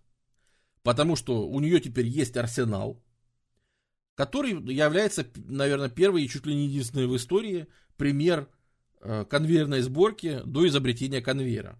В смысле, корабли в Венеции одновременно можно закладывать по 80 кораблей, одновременно строится. По 80 галер. Венеция штампует по 80 галер одновременно, вот за один цикл, которые проходят через разные цеха, с помощью барж подвозятся там различные детали, специально стоят литейные, которые производят там кованые, короче, вот эти детали, там нанос на все остальное. С помощью мини-барж это все спускается. Различные отсеки внутри с помощью воды детали корабля перемещаются и потом соединяются в один и так далее. Это вообще очень... И это чудовищные суммы. То есть Венеция заготавливает, ну, представьте, сколько это нужно все готовить. На побережьях она заготавливает все, конечно, чтобы вести этот поход. Это вообще 4-й крестовый поход. Это огромное... Это вообще все очень сложное, очень большое дело, которое... Сколько они денег вложили. Вот Венеция прямо кровь из носу. Решила построить весь этот флот, построить все, что нужно. Ну, а дальше известная история. Приходит только 11 тысяч крестоносцев. Из обещанных там 33. Кто-то поплыл сам в крестовый поход. Хотя договаривались, собираемся в Венеции. Кто-то вообще не пошел. Кто-то завяз, потому что у Франции и Англии война там идет между собой. И они решили, что дома разбираться лучше, чем идти в крестовый. Никто не пришел в крестовый поход. А заготовлено 400 кораблей. Заготовлено вообще куча всего. Люди начинают психовать. Говорят, зачем мы тут работаем, зачем мы это готовим. Давайте отказываться, давайте выходить из крестового похода. Лично дождь Дандало всех собирает. И говорит о том, что нет, давайте проведем крестовый поход. Это очень нужно. Давайте все-таки даже вот так вот его завершим. Хотя у нас, конечно, убытки. Ну и вообще по-хорошему надо, конечно, отменять крестовый поход. Потому что он затягивается. Должны были отплыть в 1200-м. Они уже там стоят. Представляешь, все эти крестоносцы собираются в Венеции. И они там просто стоят и ждут. Для них там они выгружены на острова на специальные. Для них надо привозить еду. Они все это проедают, пока стоят. Они ждут 1200-й, 1201 год. Вот к 1202-му что-то начинают расшевеливаться. Куда-то, наверное, все-таки надо выдвигаться. Вот даже теми силами, что есть. Тем более, у тебя под боком стоит куча крестоносцев. Если им ты скажешь через 2 года, ребят, ну посидели, можете расходиться, да? Дандало совершенно резонно говорит, что они ж поехавшие. Так нельзя. Давайте... Такой он предлагает. Смотри, он приходит к этим баронам вообще крестоносным и говорит, ребята, давайте вот такую вот сделку. Мы вас сейчас, ну, вы за то, что тут свои войска располагаете годами, вы, конечно, сильно нам должны. Но давайте мы вас сейчас все равно погрузим на корабли и отправим, куда вам надо, но в долг. Вы нам это все возместите после успешной операции, какой там всей. Вы нам это все, то есть, возместите. А за то, что мы вам эту услугу делаем, за то, что мы вообще вам даем все-таки отправиться в крестовый поход, вы это отплатите тем, что для нас, вот у вас же есть войска, правильно? Возьмете порт Задарну или порт Зару, на вот хорватском побережье. Будьте добры, пожалуйста. Это как бы в оплату того, что, ну, в награду за то, что мы вообще даем вам шанс провести. Ну, а то, что вы там за это время еще что-то наедите, на ничего, это давайте в долг спишем, это мы потом долг разберемся. Ну, эти, конечно, согласны. Потому что, ну, а что, домой, что ли, идти? Мы же воевать собрались. Эти, конечно, отправляются. Есть только проблемы. Знаете, в чем проблема? Во-первых, проблема в том, что Зара католический город. А это крестовый поход. И Зара ничего плохого не делал никому. Вторая проблема, что город Зара формально принадлежит венгерскому королю. А венгерский король вообще-то участвует в этом крестовом походе сам. Не в этой группе войск. Он пошел сам и отдельно пешком. Но вообще-то Венгрия участвует в этом крестовом походе сама, как крестоносная. И как только ушел венгерский король нападать на его территорию и захватывать у него город, это как-то не очень красиво. Даже учитывая, что это не очень красиво, это чревато. Потому что вообще-то папа всем обещал, что твои территории неприкосновенны, пока ты в крестовом походе. Это железное правило, которое соблюдали даже поехавшие французы с англичанами. Пока они в крестовом походе, на мои территории не нападай, пожалуйста. Это даже Филипп соблюдал с Ричардом Львиное Сердце. Поэтому, извините, Филипп Август, уж эти должны как бы обязательно, да, выполнять. Что поделать? Они плывут. Папа узнает о том, что они плывут в Зару. Папа им пишет: отлучу сейчас нахрен от церкви, отлучу, сейчас всех отлучу. Сорян, папа, Деус Вульт. Они берут Зару, они там зимуют, они ее грабят, их всех отлучают. Часть венецианцев потом поедет, будет целая штука, что поедет часть крестоносцев и будет каяться лично перед папой, и он их простит. Венецианцы каяться ни перед кем не собираются. Венецианцы не каются. Более того, венецианцы издают указ о запрете публиковать, приказ об отлучении Венеции. Запрет публично публиковать. Нас никто не отлучал. Позиция официальная такая. На совете они принимают решение, что папу обманули, папа запутался. На самом деле мы честные абсолютно христиане. Просто папу неправильно информируют. Когда вся эта история закончится, мы папе все объясним, он поймет, короче. А пока что давайте не публиковать, потому что, это дезинформация, это извините, папу кто-то в обман вводит, это потом с ним разберем. Перед тем, как уходить, Зару сравняли с землей, потому что это всегда был источник пиратов, это всегда была вообще заноза, и теперь это полный контроль над Адриатикой, и наконец-то только сейчас у Венеции появляется полный контроль, внутреннее Венецианское море, по сути. Все остальное венецианцы как бы контролируют. И можно отправляться дальше. Правильно? Неправильно. На дворе май 1203 года. Все, что было заготовлено на крестовый поход, вот эти крестоносцы все сожрали. И просто перевели всю продукцию. Ничего больше нет. Мы просто не вывезем, если поплывем туда. У нас просто заканчиваются деньги, и мы просто не доплывем до Святой Земли. В этот момент на Энрико Дандала выходит сын действующего императора Византии. А может быть, Дандала выходит на сына действующего императора. Короче, в Византии драка за... как всегда, в Византии происходит Византия. В смысле, все друг другу грызут глотки за то, кто будет следующим императором. Алексий IV, будущий Алексий IV, договаривается с Дандалой и с крестоносцами таким образом. Давайте так, вы же все равно плывете. По дороге вы заплывете ко мне домой и поможете мне сесть на престол в Константинополе. А я за это вас всех накормлю, и на меня ложится тогда вместо венецианцев. Тогда я занимаюсь снабжением войск. Венецианцы только вас перевозят, а снабжать тогда вас дальше, они не в ответе, я буду вас снабжать. А за это вы мне помогаете брать Константинополь. Идет? Идеально, идет. И, конечно, я вам там выплачиваю, понятно, что нормально, разберемся с оплатой, со всем остальным. Отлично. Они выплывают. Они приплывают. И... Действительно, венецианцы привозят это все в Византийскую империю, высаживают крестоносные войска, и они действительно помогают Алексею IV захватить власть. Есть такая проблема. Алексей IV говорит: огромное вам всем спасибо, для того, чтобы выплатить, ну, он же должен все это оплатить, он, конечно, снабжает и все. Но в качестве оплаты Алексей, конечно, все это выплачивает, ему приходится немножко пограбить Константинополь, ну, для того, чтобы чисто выплатить крестоносцам за помощь, это же надо оплатить, это все-таки там 10 тысяч войск, это большие войска, это все надо оплатить. Император это им как бы оплачивает, но император должен крестоносцам, а крестоносцы должны венецианцам за то, что они раньше договорились, да, что эти везут, ну, в долг. А потом сочтемся. И Дандала предлагает, говорит, ребята, зачем же нам вот этой ерундой заниматься? Пускай император сразу нам заплатит. Потому что все равно он сейчас заплатит крестоносцам, а им нам отдавать эти деньги. Давай он сразу нам эти все деньги передаст. И мы тогда все квиты, тогда вообще никаких претензий. И мы по долгу крестового похода рассчитались. А давай. Проворачивают эту операцию. То есть крестоносцам ничего не досталось. То есть крестоносцы сплавали, на халяву разграбили Зару. Ну ладно, Зару им дали пограбить.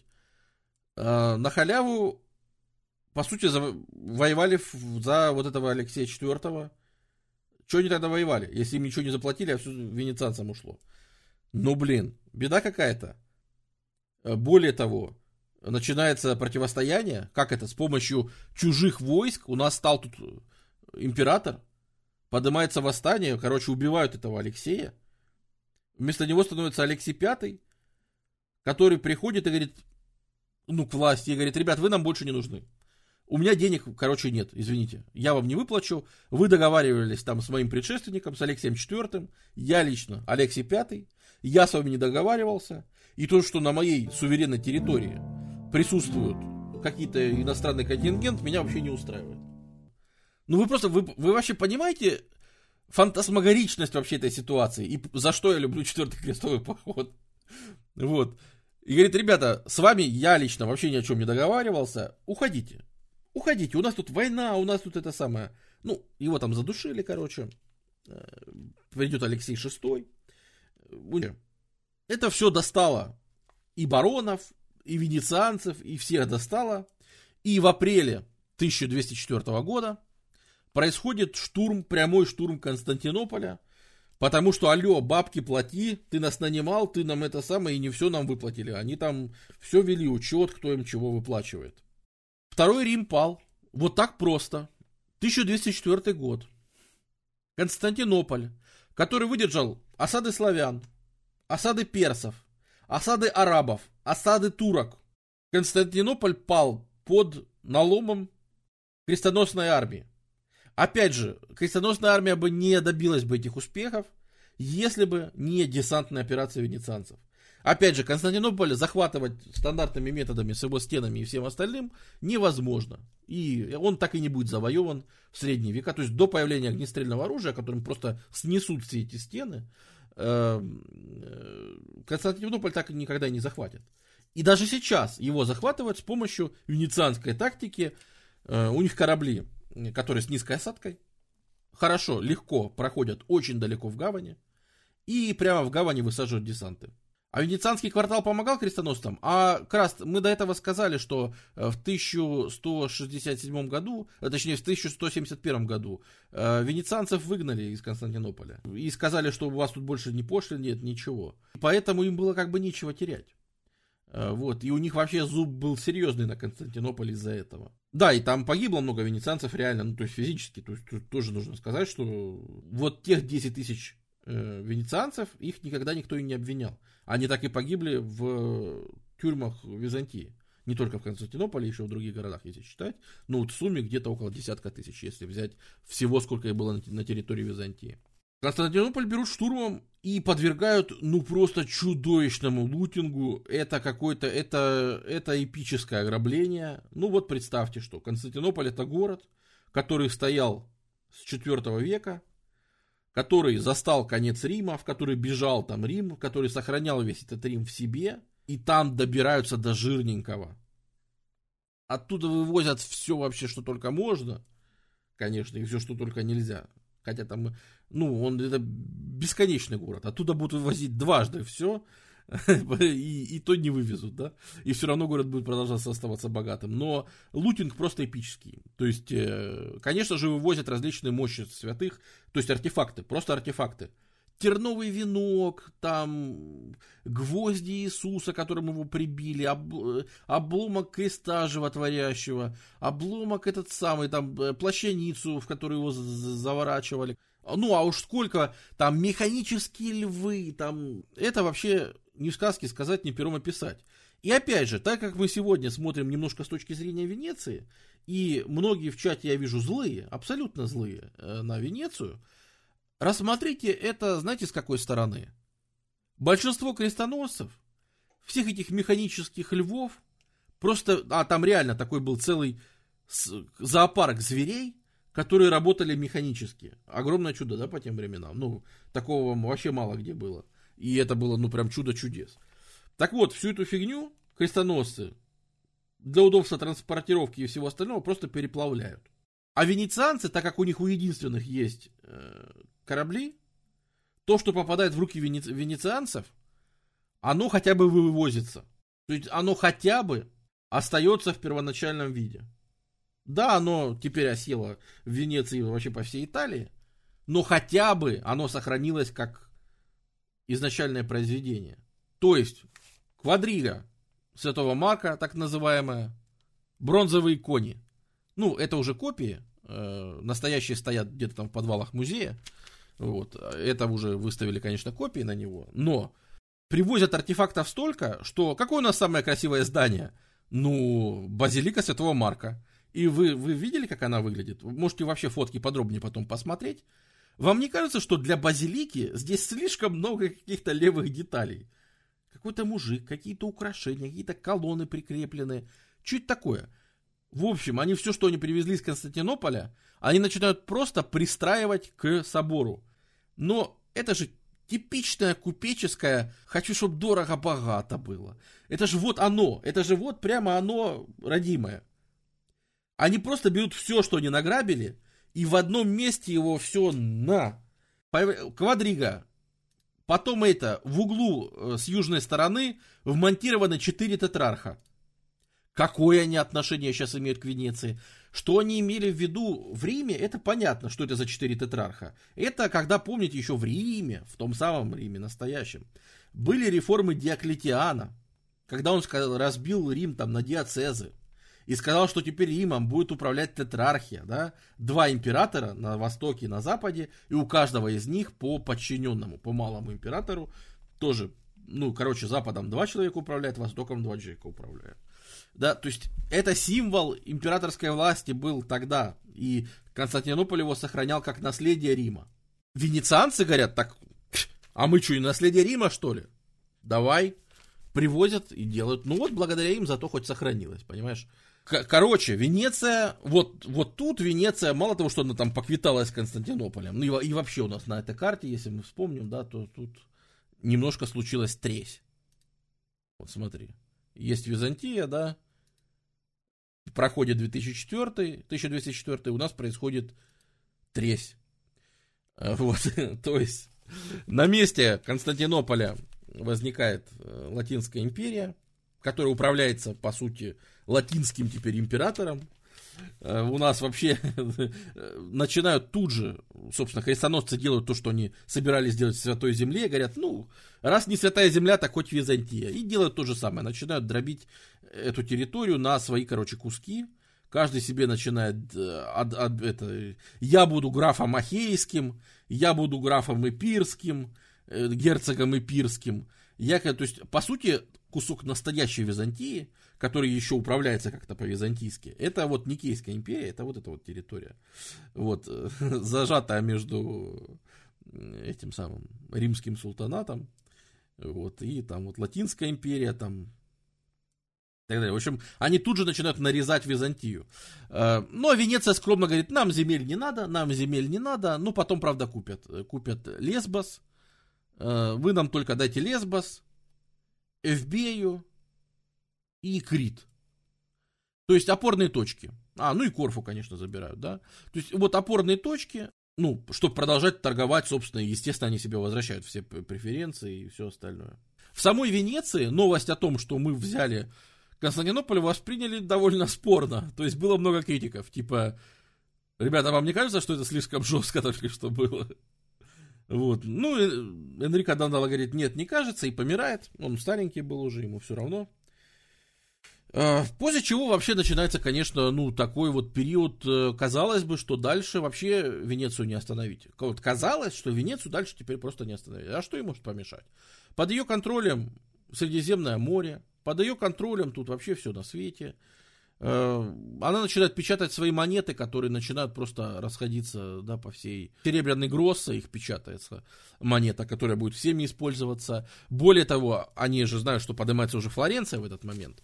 И во Флоренции издается указ, в котором Дандало так и говорит, что надо, требую, в общем, давайте выпускать золотую монету не хуже флорина. То есть настолько крутая монета была флорин, настолько она всех устраивала, что венецианцы придумывают свою монету, наверное, вам не менее известную, дукат. Золотой дукат венецианский. Это говорит об объемах торговли. Если мы раньше рассчитывались серебряными монетками, а теперь рассчитываемся золотыми дукатами, это вообще говорит об объемах торговли, которые поменялись. То есть оборот товаров в Венеции просто нереальный в этот момент. Ну и вообще, вот возникает в Венеции, по сути, то банковское дело, которое мы знаем, это явление 1200-х годов, которому, ну, то есть разграбление Константинополя лишь отчасти дало этому толчок. Безусловно, Венеция от этого выиграла. Ну, в краткосрочной перспективе. Долгосрочно, наверное, проиграла, наоборот. Но в краткосрочной точно выиграла. И, конечно, 13 век — это появление всего, что мы знаем о банках, да. Потому что из кучи валют, которые ходят в Венеции, они же торгуют вообще со всеми. Они же присасываются к этому, к шелковому пути, который там в Черное море выходит и вообще везде. И в Акру выходит, в Средиземное море. Значит, то есть они торгуют просто со всеми и всеми деньгами. И суперпопулярный бизнес — это менялы, которые сидят в своих лавочках, а лавочка по-венециански банка. Ну, то есть они сидят на своих банках, в банках, в общем, сидят, и занимаются обменом валют. И чем заниматься вот этими курсами дичайшими, что там подешевело, что там подорожало, помпит.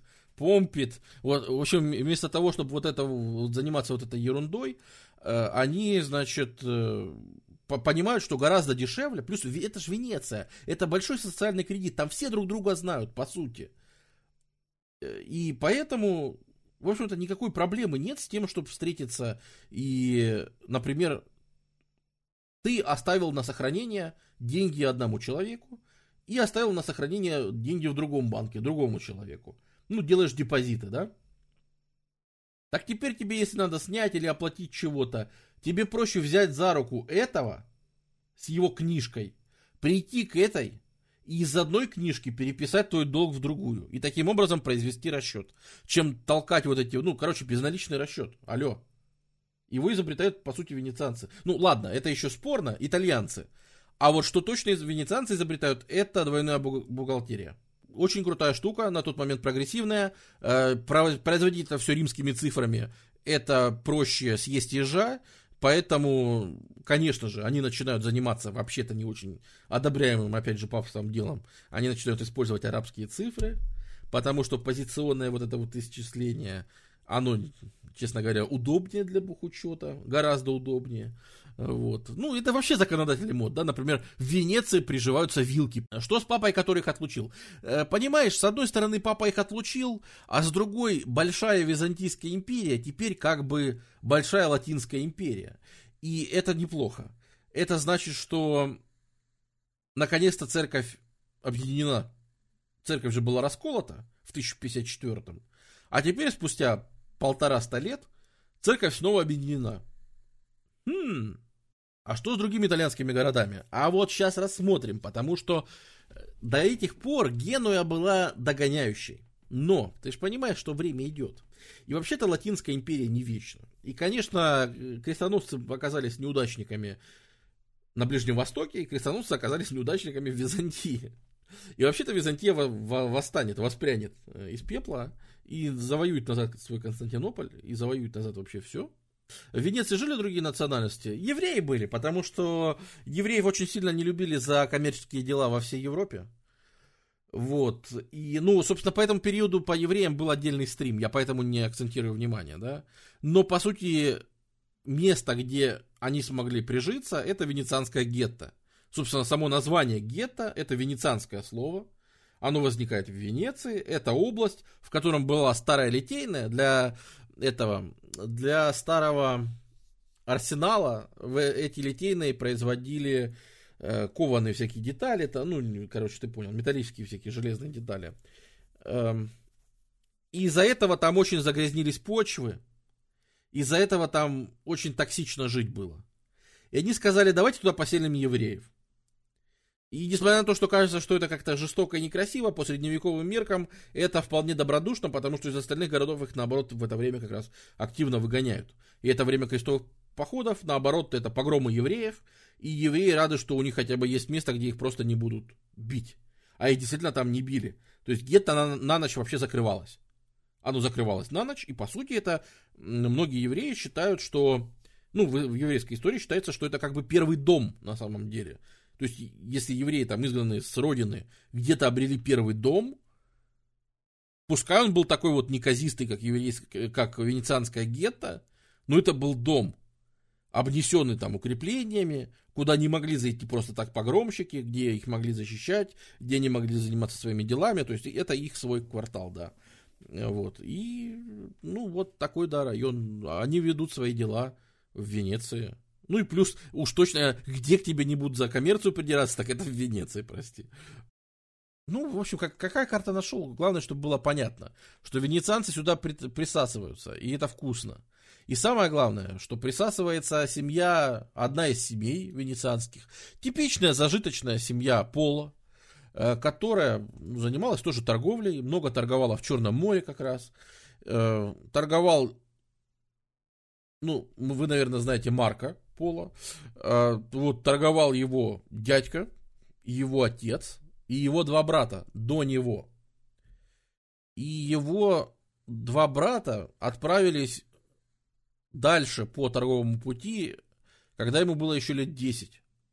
И они долго путешествовали. И вот когда они вернулись назад и сказали, давай попрем аж в Китай, ему уже было 20 лет, и он был, в общем-то, согласен.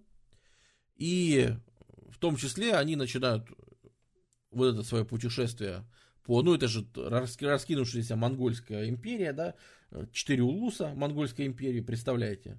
И как говорил там, в общем, как говорили ханы, что девушка с персиками может пройти по шелковому пути, не боясь ни за то, что ни за свои персики, ни за то, что она девушка.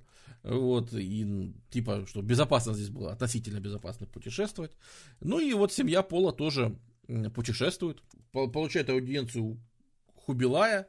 И, наверное, стоит обратиться к вопросу, фейк его путешествия или нет. Ну, честно говоря, в современной истории нет предположения, что это фейк. Современники активно считали, что он фейкомет. Потому что когда он вернулся, потому что вся история началась, когда он вернулся. Потому что когда он вернулся, он начал травить истории. И историю он травил, ну, скажем так, и достоверные, и недостоверные. Когда он перечислял, когда он говорил, что армия у монголов, он говорил, армия там 1 миллион человек. Напала, он же видел там кампанию во Вьетнаме, на миллионную, там, 3-миллионную армию Вьетнама. То есть, то, что он преувеличивал, пожалуй. Его местные даже прозвали Иль Миллиона за это. У него кличка была Миллион. За то, что о чем бы он ни рассказывал из своих путешествий, у него все там шло счет на миллион. Миллионы денег, миллионы войск, короче, и все такое. Вот, Иль Миллиона. И современники, конечно, сильно насмехались. И современники сильно говорили, что пипец. Но количество фактов о Китае, которые впоследствии подтвердились, а именно подробности китайской политики, китайских войн, экспедиции там в Японию, экспедиции во Вьетнам, и то, что он их просто описал, не бывая в Китае, ну и плюс это самое, то, что китайские хроники его не упоминают, ну юаньские хроники, А что, не должны упоминать какого-то советника, который был при Хубилае, просто тусовался, чувак записывал всякую фигню, даже не записывал, а просто советник был, рассказывал, что а вот у нас там так, ну, было модно себя окружать, это же любили и Тамерлан, и все это любили, да, просто окружать себя прикольными людьми. Это считалось очень круто в этой культуре. И, ну, то есть, он там, ну, как бы, пропутешествовал, да. Дальше можно строить гипотезы. Что из этого видели его братья, а что он? Потому что вся его семья торговала примерно по этим территориям. И, в общем-то, может быть, он не все это сам видел, а местами он описывает хорошо, местами пишет бред какой-то. Так что, наверное, он просто отчасти Ну, и ему же, конечно, было обидно, понимаешь, он в Монгольской империи, он был крутым чуваком. Его слушался сам хан. А это круче императора, понимаешь, на тот момент. И его слушались, у него слуги были и все остальное. А он вернулся сюда, и над ним не просто смеялись, потому что он, в принципе, это профита не сделал с этой поездки, а ему сказали: слышишь, у нас тут война с Генуей идет. И как бы это, у нас такое дело, республика. Мы посовещались, сказали, что надо объявлять призыв в государстве. И вот надо из всех семей понабирать, значит, войска. А ну, пошел воевать. Он пошел воевать, попал в генуэзский плен, попал в генуэзскую тюрьму. И только сидя в генуэзской тюрьме, за ним, за его вот этими рассказами, была, собственно, составлена его описание про путешествие в Китай и все остальное. А иначе, может, вообще бы не дошло. Но это на столетие будет единственным нормальным объяснением вообще, что такое Китай, что в Китае происходит для Европы. Только из-за того, что в генуэзском плену за ним вообще там записали, что он рассказывает. Да, может быть, Поло там сам много хорошей литературы почитал, недоступной в Европе. Ну, каких-то других путешественников. Наверное, такое может быть, да. Оставался бы там, зачем вообще вернулся? Ну, не знаю, на родину потянуло, домой. Он же долго шлялся, вот, 20 лет, даже больше. Я думаю, за 25 лет и ты домой захочешь вернуться. Вот такая вот, да, у него история. Но, опять же, это показатель, один из показателей, да, вот что... Не случайно этот человек из Венеции, из венецианского дома, потому что до него его семья тут торговала. Ну, это показывает вот вовлеченность как бы Венеции, да, вообще во все эти глобальные процессы. Это довольно интересная штука. Вот. Ну, это вот ворота Арсенала, которые в это же время... Да, и почему Арсенал-то вынесен, я понял. Потому что в это время начинается очень серьезное противостояние с Генуей. Прям очень сильное. А знаете, в чем секрет? Восстановилась Византийская империя. И когда она восстановилась, там почему-то не очень любили Венецию. И сказали: знаешь что? Мы даем беспошлинную торговлю Генуе. Только с одним условием. Бейте венецианцев. И начинаются противостояния с генуэзцами. А генуэзцы вообще по-другому сражаются, да, то есть если у венецианцев еще римские тактики флотов, то есть, ну, нормальный флот собираем, плаваем, то генуэзцы воюют вообще по-другому. Генуэзцы — это такие прирожденные пираты, которые наскакивают маленькими отрядами, там по 3 корабля, например, и какие-то маленькие операции делают, и растаскивают на куски флот, и частями его начинают разбивать. И то есть тут начинается вся история вообще с генуэзцами, и прям страшные поражения венецианцы терпят, и, честно говоря, другая бы страна вот тут бы прекратила существовать, потому что там несколько поражений настолько жестких, от которых вообще не восстанавливаются. И только потому, что был перестроен в 1320-х, был специально перестроен арсенал под это дело, расширен, увеличен, значит, размер кораблей, которые могут производиться, и они начали штамповать еще больше кораблей, еще лучше и так далее. По сути, только из-за того, что Венеция могла восстанавливать свой флот раз за разом, только из-за этого, наверное, получилось как-то. Давайте взглянем вовнутрь Венеции и разберемся, а что же в этом произошло, как это повлияло на внутреннюю жизнь, что же там наша олигархия, как же это все повлияло, потому что, смотри, дожи все равно провалили политику свою там. Вот, пожалуйста, разграбили Византию, смотри, что мы через 50 лет получили. Всего лишь через 50 лет восстановилась Византия, и они это помнили, потому что ограничений на дожи было очень много. Были надсмотрщики над дожами, то есть пытаются их власть все время ограничить. Болезненность, с которой в Венеции стали воспринимать возвышение каких-то... Боятся, что в этой ситуации, когда тяжелое время, очень часто дожи что делали? Выводили толпу на улицы и кричали: Какой кошмар, позор за поражение от генуэзцев. Я сейчас приду, я вас всех раскидаю. И все равно дожи так или иначе могли с помощью толпы давить на совет и все равно как-то проходить во власти, все равно это оставалось проблемой. И в итоге, после массивных реформ, Венеция изобретает совершенно для внешнего наблюдателя, просто сумасшедшую систему выборов, которую я, однако, очень сейчас хочу воспроизвести вслух, потому что, когда я говорил, что Венеция это особенное государство, я не шутил. Потому что вот так выглядели выборы в Венеции с XIV века. В день выборов самый молодой член сеньории, вот этих вот всех ребят привилегированных, то есть начнем с того, что совет, который выбирает, он вырос до 1200 человек. То есть совет сам это 1200 человек, которые занимаются вот непосредственно законами там и всем остальным. Из этих 1200 человек выбирается самый молодой. Утром в назначенный день он идет в базилику Сан-Марко и там молится. После этого возле церквей же куча всяких попрошаек крутится. Он выбирает случайного попрошайку, обычно мальчика маленького, а эти мальчики баллотино назывались. И ведет его за руку в заседание Большого Совета, там, где сидит вся эта толпа. Мальчик нужен для того, чтобы считать голоса, то есть, чтобы вот абсолютно подобранный с улицы неизвестный хмырь должен считать листики с голосами и давать тянуть жребий. Потому что начинается дальше? А дальше так. Все эти люди голосуют из себя, из 1200, выбирают 30 человек. Из этих 30 они тянут жребий. И по жребию выбирают 9. После этого эти 9 голосуют за 40 человек из совета. Причем 40 человек, за которых они проголосуют, каждый должен набрать не меньше 7 голосов. Голосуют, пока так не получится. Эти выбранные 40 тянут жребий, и из них остается 12. Теперь эти 12 опять голосуют за 25 человек из совета. Опять. Эти выбранные 25 тянут жребий, и их осталось 9. Эти 9 голосуют за 45 человек из совета, причем снова должны набрать не меньше 7 голосов каждый. Теперь из этих 45 нет не по жребию, а мальчик случайным образом подходит и говорит: ты, выбирает 11. Эти 11 голосуют за 41 человека из случайных, и причем каждый из этого 41 должен набрать не меньше 9 голосов.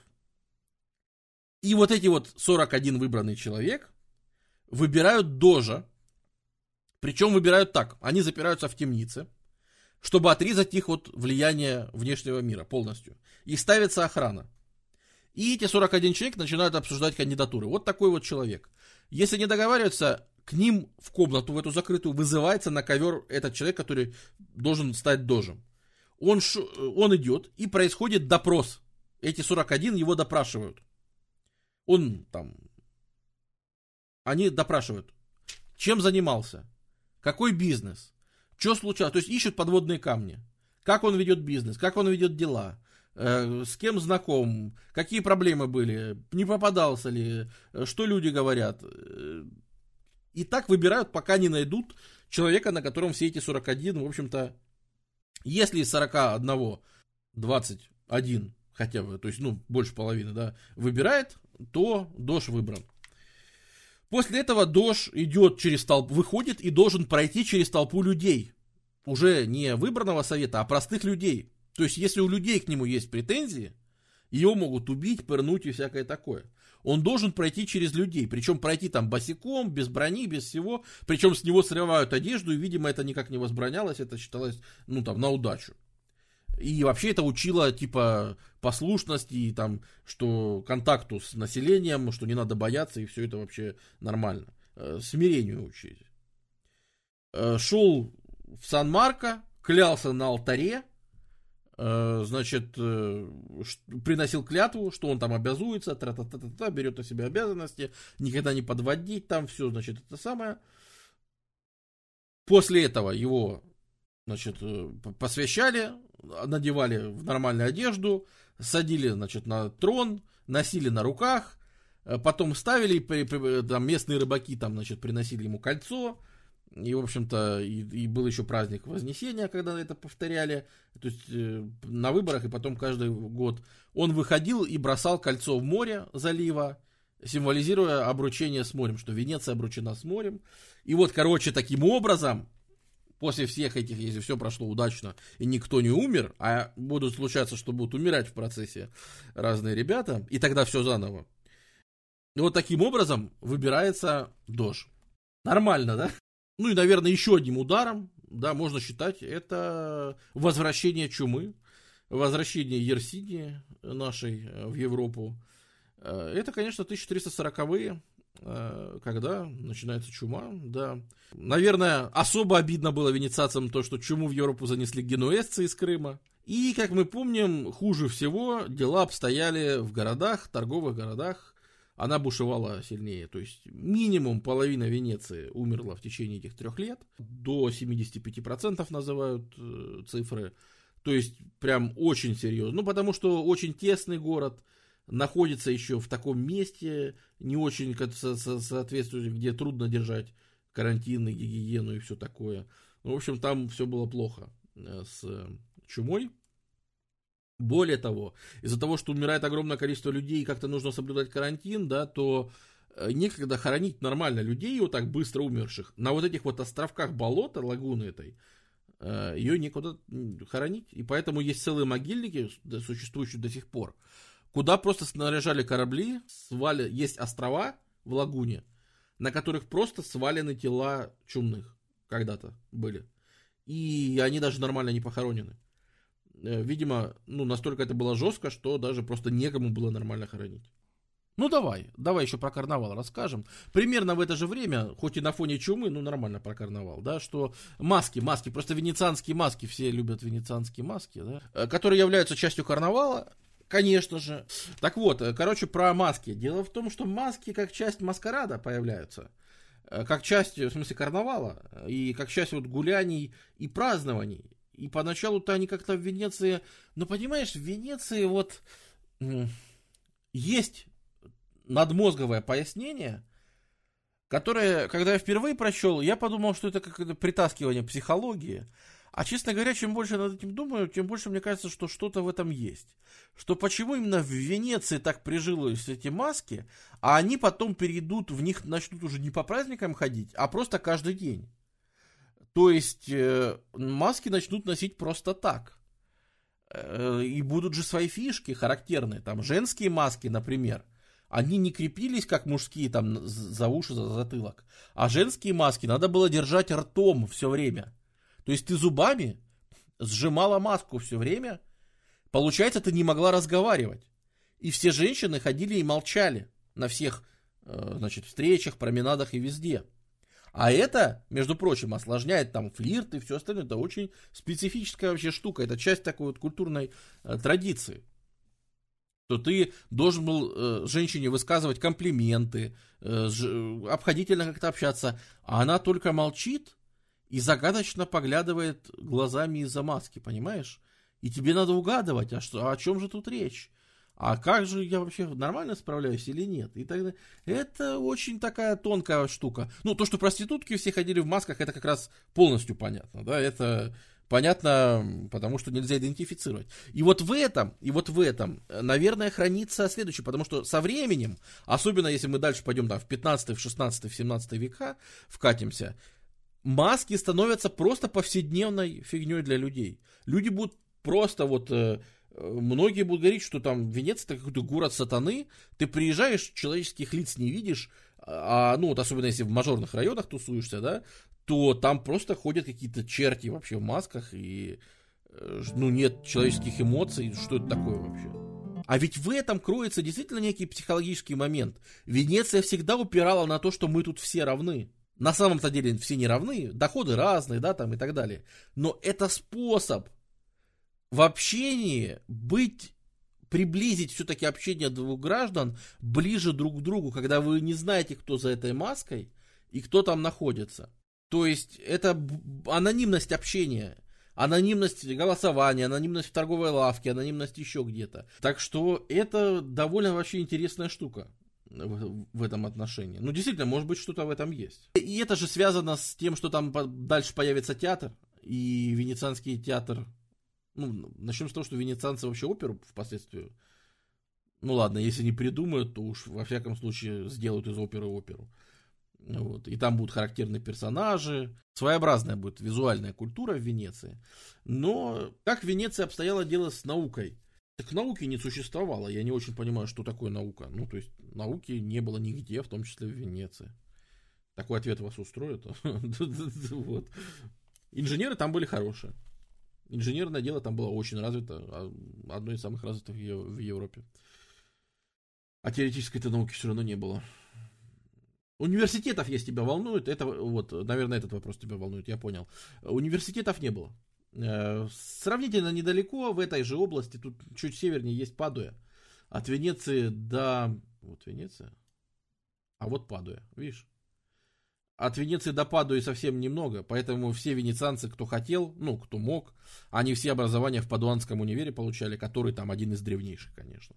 То есть, действительно, в Падуе появляются очень давно. Ну, а потом они тут везде будут. Они в Веченце потом появятся. То есть, где образование получать тут будет. Но не в Венеции. В самой Венеции не было, нет. Параллельно вот этим всем вещам, параллельно чуме в том числе, в Италии вообще-то происходит смена на деспотов. То есть, вот эти вот всякие семьи, которые там, скалигеры, да, там и всякие вот эти вот ребята, Висконти, Делла Скала, Медичи, вот все эти семьи в различных городах очень сильно возвышаются, очень мощно начинают влиять на политику и, по сути, берут власть в свои руки.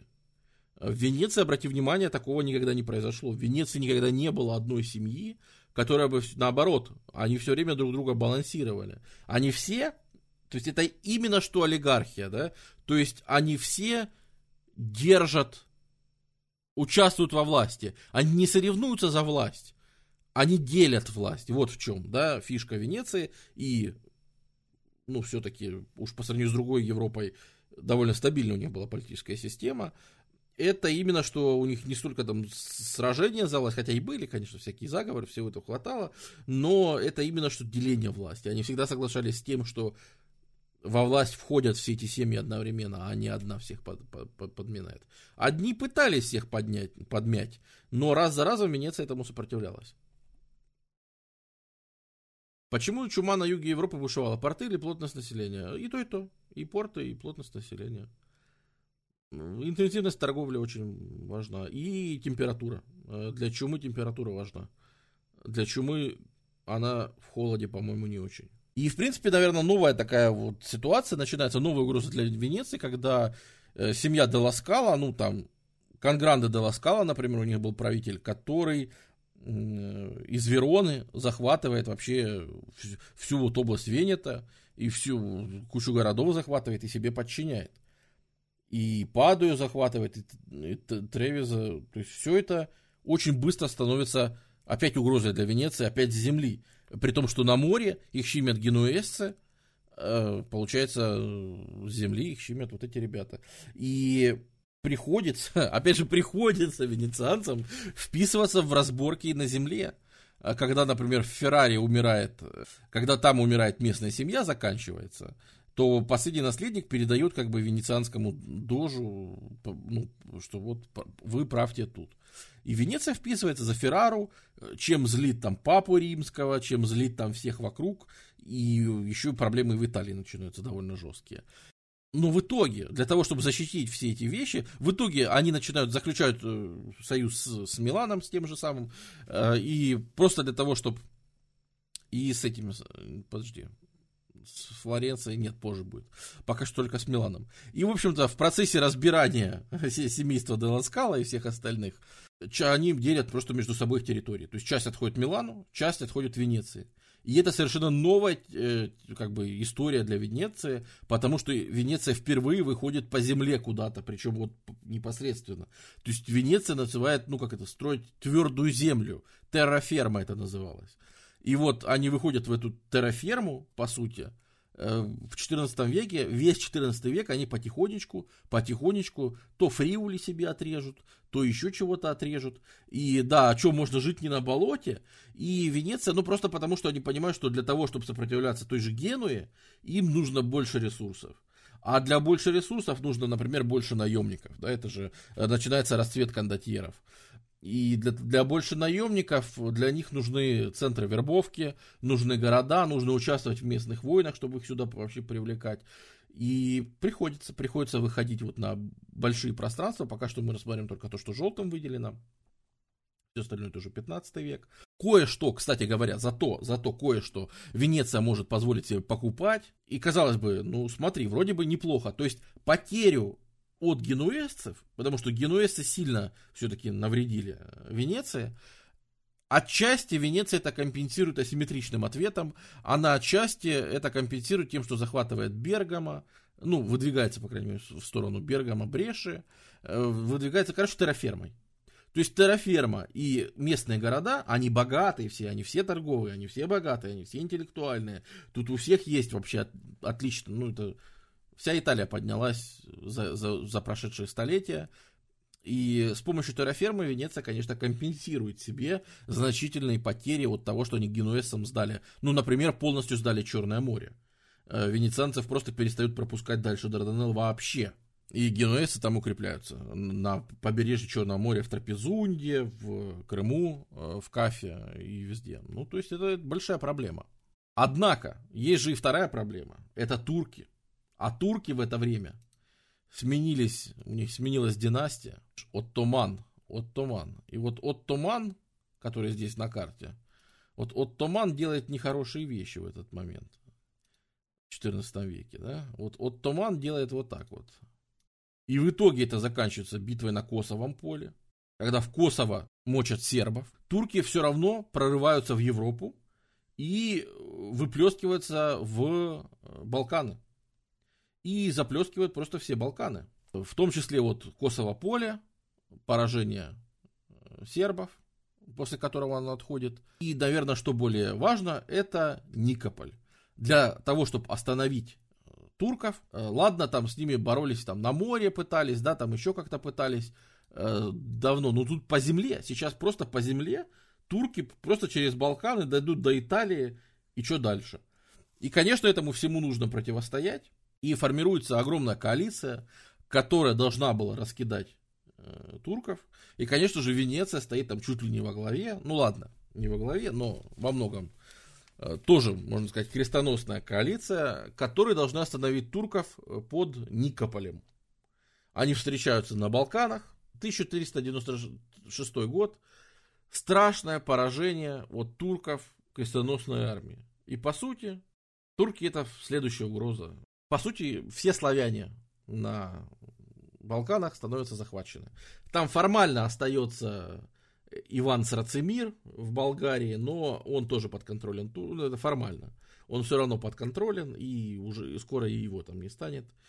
И уже, по сути, все. Балканы тоже завоеваны. Вот так вот, просто там за 10 лет. Все это заканчивается чем?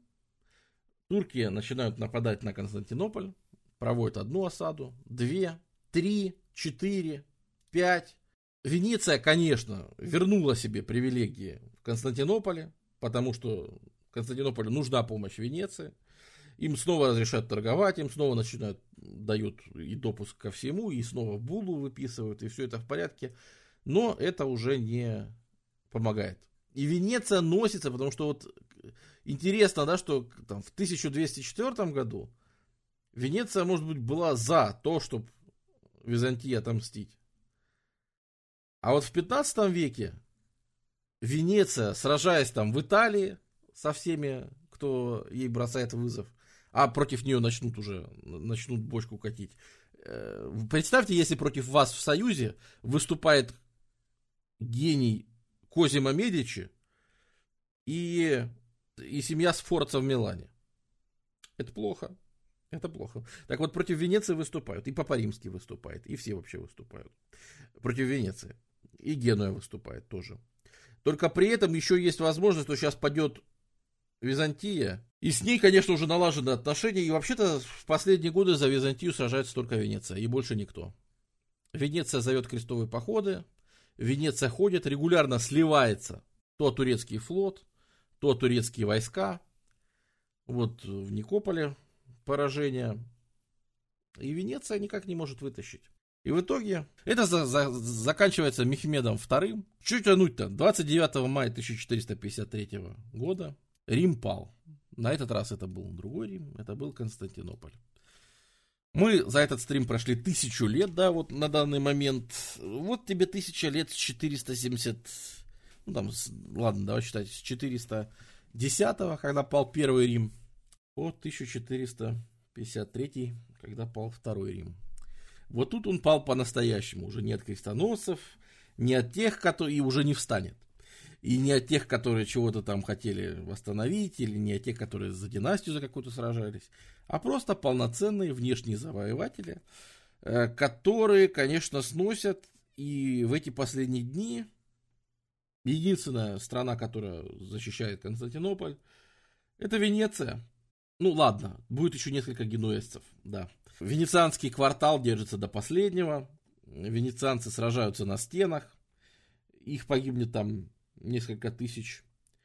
Причем руководителя венецианской обороны, его потом повесят на всеобщее обозрение турки. Ну, чтоб знали, значит. Ну и, наверное, на этом их история с Константинополем заканчивается вообще. Вот падает Рим, который, казалось бы, ну, он просто закончился. Он не вытянул. Византия так и не смогла восстановиться с 13 века, несмотря на то, что вроде бы границу и столицу восстановили, но на самом деле уже не выжили. И более того, турки не просто ж проламывают Византию, они же, естественно, приходят и в эту самую, и в Италию. И вот тут во Фриуле будут набеги турецкой конницы, вот эти вот акинжи, ну, которые легкая разведконница, которая всегда шла сильно впереди армий, которые делали разведку, грабили, насиловали и разведывали. Вот эти вот акинжи, они залетают сюда и здесь грабят и сжигают кое-чего. И Венеция готовится к тому, что сейчас вообще придется очень, очень плохо. Плюс при этом не забываем, что ее с другой стороны атакуют. При всем при этом ее с другой стороны атакует Милан. Ее с другой стороны атакуют итальянские города. Ну, от этого надо куда-то деваться. Происходят всякие очень интересные вещи, когда Венеция просто начинает покупать кондотьеров в огромных количествах. И это, конечно, тоже отличительная черта, да, что мы видим, что Венеция все средневековье справлялась с армиями. Кто-то в чате хороший вопрос задавал, да? Нет, до города Венеции не доходят. Кто-то в чате вопрос задавал, а как же они воевали, типа, вот таким городом? В основном воевали наемниками. И до поры до времени количество наемников хватало. А вот в эту эпоху грядут государства большие. Вот они сталкиваются с турками. Сейчас подкатит Франция. И уже становится понятно, что вот эти вот большие государства с протяженными территориями, они могут выставить армии, конечно, которые Венеция просто не вывозит. До поры до времени даже от этих армий, даже от коалиций получается отбиваться. Например, очень известный кондотьер Бартоломео Каллеоне, которому стоит в Венеции памятник, который был очень богатым человеком, который, ну, представьте, кондотьер, который выжил и сражался всю жизнь, и, в общем-то, с грабежей и со всего обычный наемник заработал какие-то просто деньги такие немыслимые, которые не снились просто в тот момент никому, который стал сказочно богатым. И он говорит, вы знаете, я на Венецию, мне нравится Венеция, хороший город, и я готов спасти Венецию, я готов выделить там что-то, денег, в общем, какую-то чудовищную сумму, каким условием. Вы мне поставите статую на Сан-Марко. Венецианцы говорят, да, конечно. Ну, то есть, вообще для венецианцев это, конечно, была проблема, потому что в Венеции не ставили статуи реальным людям. Обратите внимание, там нет статуи дожей, например, потому что они считали, что это культ личности, это способствует возвышению института дожей или каких-то личностей, и это плохо. И в городе были только фигуры святых. И вот представь, что у него в городе есть только святые, и я на площади Сан-Марко. Ну, правда, он не сказал, он сказал на Сан-Марко. Вот.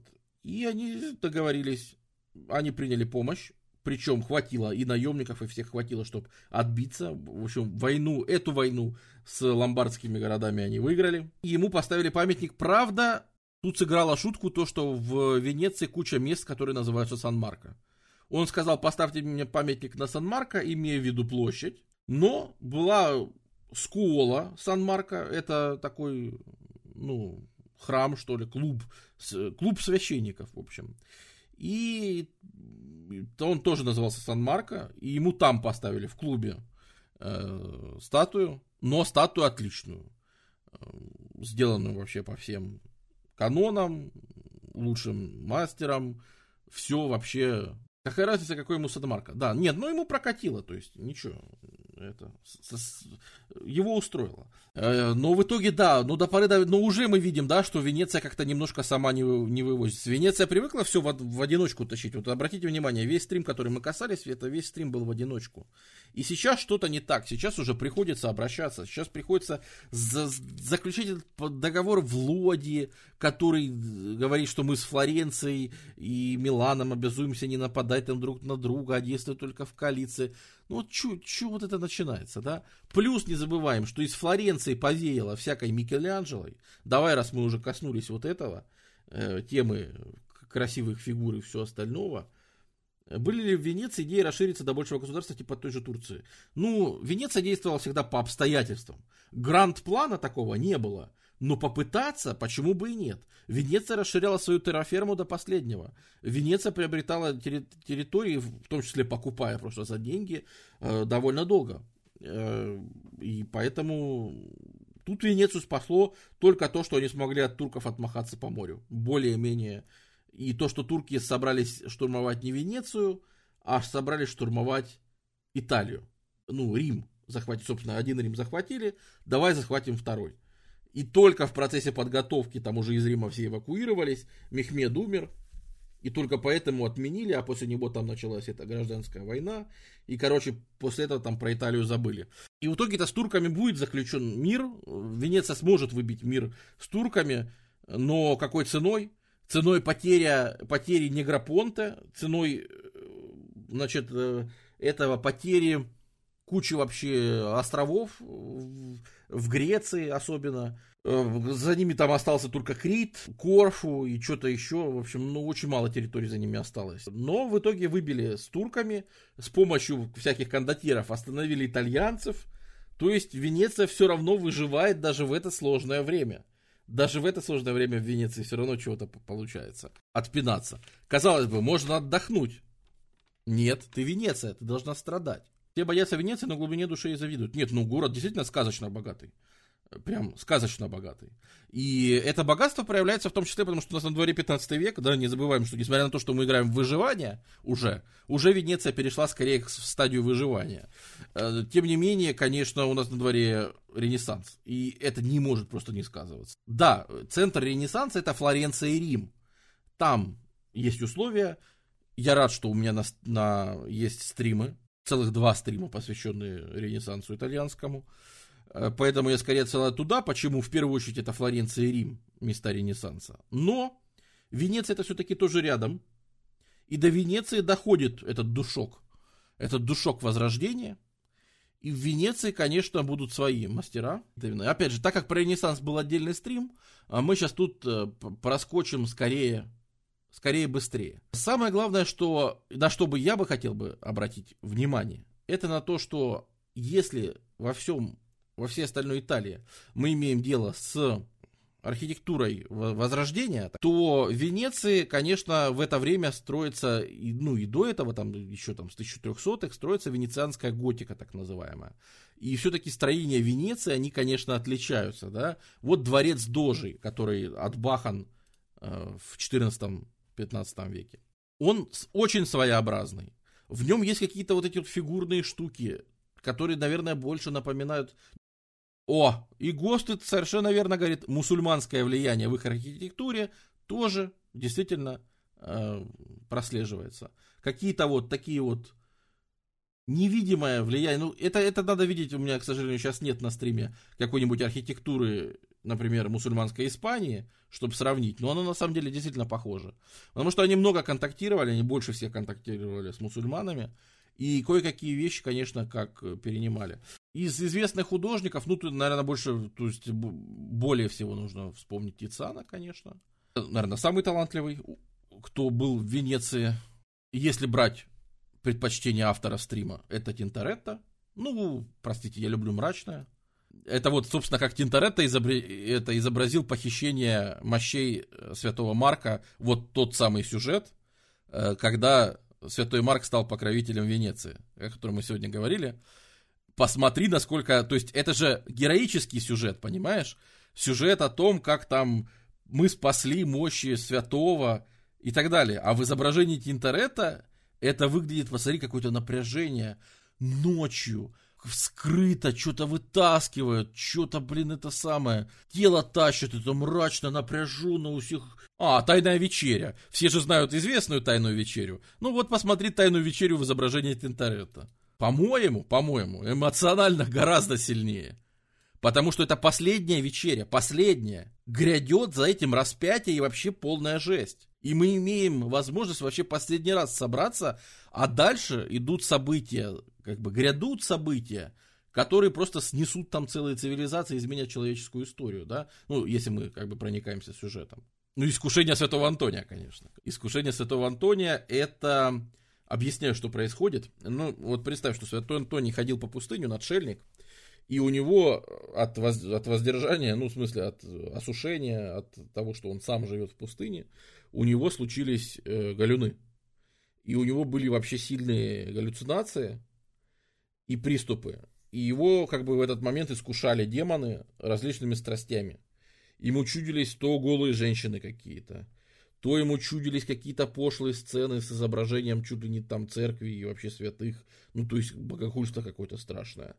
То какие-то демоны его пытались затащить куда-то под песок. То, когда на него нападал какой-то незнакомый чувак, ему казалось, что его бить, он зажимал глаза, открывает, никого нет. А только что его били в лицо. Он, чувствует, что он сходит с ума, но он молится и хочет, чтобы... Пожалуйста, я хочу быть нормальным, я хочу обрести разум, я хочу, чтобы у меня было... Вот он должен выстоять перед вот этими искушениями, да, когда у него просто едет крыша реально, и тебе кажется всякое. И вот эта вот картина, насколько она это передает, да, вообще, посмотри, вот как он закрывает и насилие тут, и, ну, понятно, что все эти известные сцены, и все, и как вот он с этим борется, это, блин, это вообще жестко. Тоже такой сюжет. Ну, как раз искушение святого Антония, это все его рисовали. Опять же, потому что, ну, мы знаем, что художники любили рисовать женские тела, а если ты просто так рисовал женское тело, к тебе были вопросы. А если ты нарисовал на известный сюжет, то какие к тебе вопросы? Это, пожалуйста, это из житий святых сюжет. Искушение Антония. Там прям написано, что ему чудились голые женщины.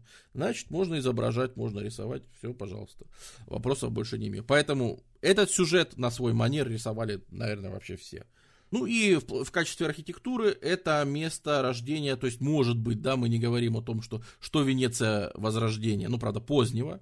Это Палладио, и это там не... Вот обратите внимание, что у нас нет там каких-нибудь, как во Флоренции были мастера слов, да, ну, современный итальянский язык основан на флорентийском говоре, как раз потому, что во Флоренции были все эти великие мастера текстов, мастера слова. Этого, возможно, не было. Лучшим мастером слова во Флоренции был Джероламо Савонарола. Но ладно. Действительно, в Венеции этого не было, Венеция таким не занималась, но в Венеции был действительно мощный человек Палладио в 16 веке, который, ладно, то, что он придумал, например, виллы, все современные, а именно там, ну, все, наверное, знают его, ну, просто вилла Ротонда это, наверное, самая известная, и наверняка вы даже слышали, потому что это превратилось не в название его произведения, это превратилось в тип. Конечно, в этом смысле это очень круто, что это человек, подаривший вообще всю архитектуру Европы, вообще всю. Потому что он составил в 4 томах учебник, пособие по компиляция всего, что было известно по архитектуре на его момент. И он это все систематизировал, выпустил как учение вообще об архитектуре. И именно рукам Палладио, по его учебникам, все новое время в Европе, не только в Италии, а вообще во всей Европе, создается вся архитектура, которую мы сегодня приезжаем смотреть, куда бы то ни было. Где бы вы ни смотрели архитектуру 16, 17, 18 века, это все так во многом, это все будет восходить к Палладио. Так что да, наверное, вот по архитектуре вклад Палладио самый значимый. И все-таки, да, не забываем, что с одной стороны у нас есть падение Константинополя, и учитывайте, что падение Константинополя, османы отрезают все вот это вот Черное море, и вот это вот все османы отрезают, по сути, они тут контролируют, что им делать, как им... Даже при том, что венецианцы с помощью своей дипломатии, даже у османов смогут выбить свой квартал в Константинополе. Но они потребуют от османов золотую буллу, на что им османы ответят: я тебе золотое, знаешь, что могу только предложить? Вот. Но в итоге сторгуются. Венецианцы заплатят взятку, куче там османов, и они выдадут разрешение на там какие-то половинчатые пошлины или что-то такое. Но в итоге, короче, купят венецианцы себе преференции. То есть с востока нас отрезали от источников, ну там, перчиков, короче. Нас отрезали. А в это время на западе, не забываем, что в 1488 году Бартоломео Диаш открывает мыс Доброй Надежды, ну и дальше пошло по накатанной, да. Плюс, конечно, у нас Колумб открывает Америку. У нас, конечно же, в 1499-м Васко да Гама огибает и находит путь в Индию. То есть у нас от Африки, короче, у нас перчики и все остальное начинают поступать из запада. С востока, наоборот, сокращается. И роль Венеции, которую она играла 1000 лет, начинает пропадать. Венеция и из этого сможет выкрутиться. Венеция переориентируется, она изменит товары.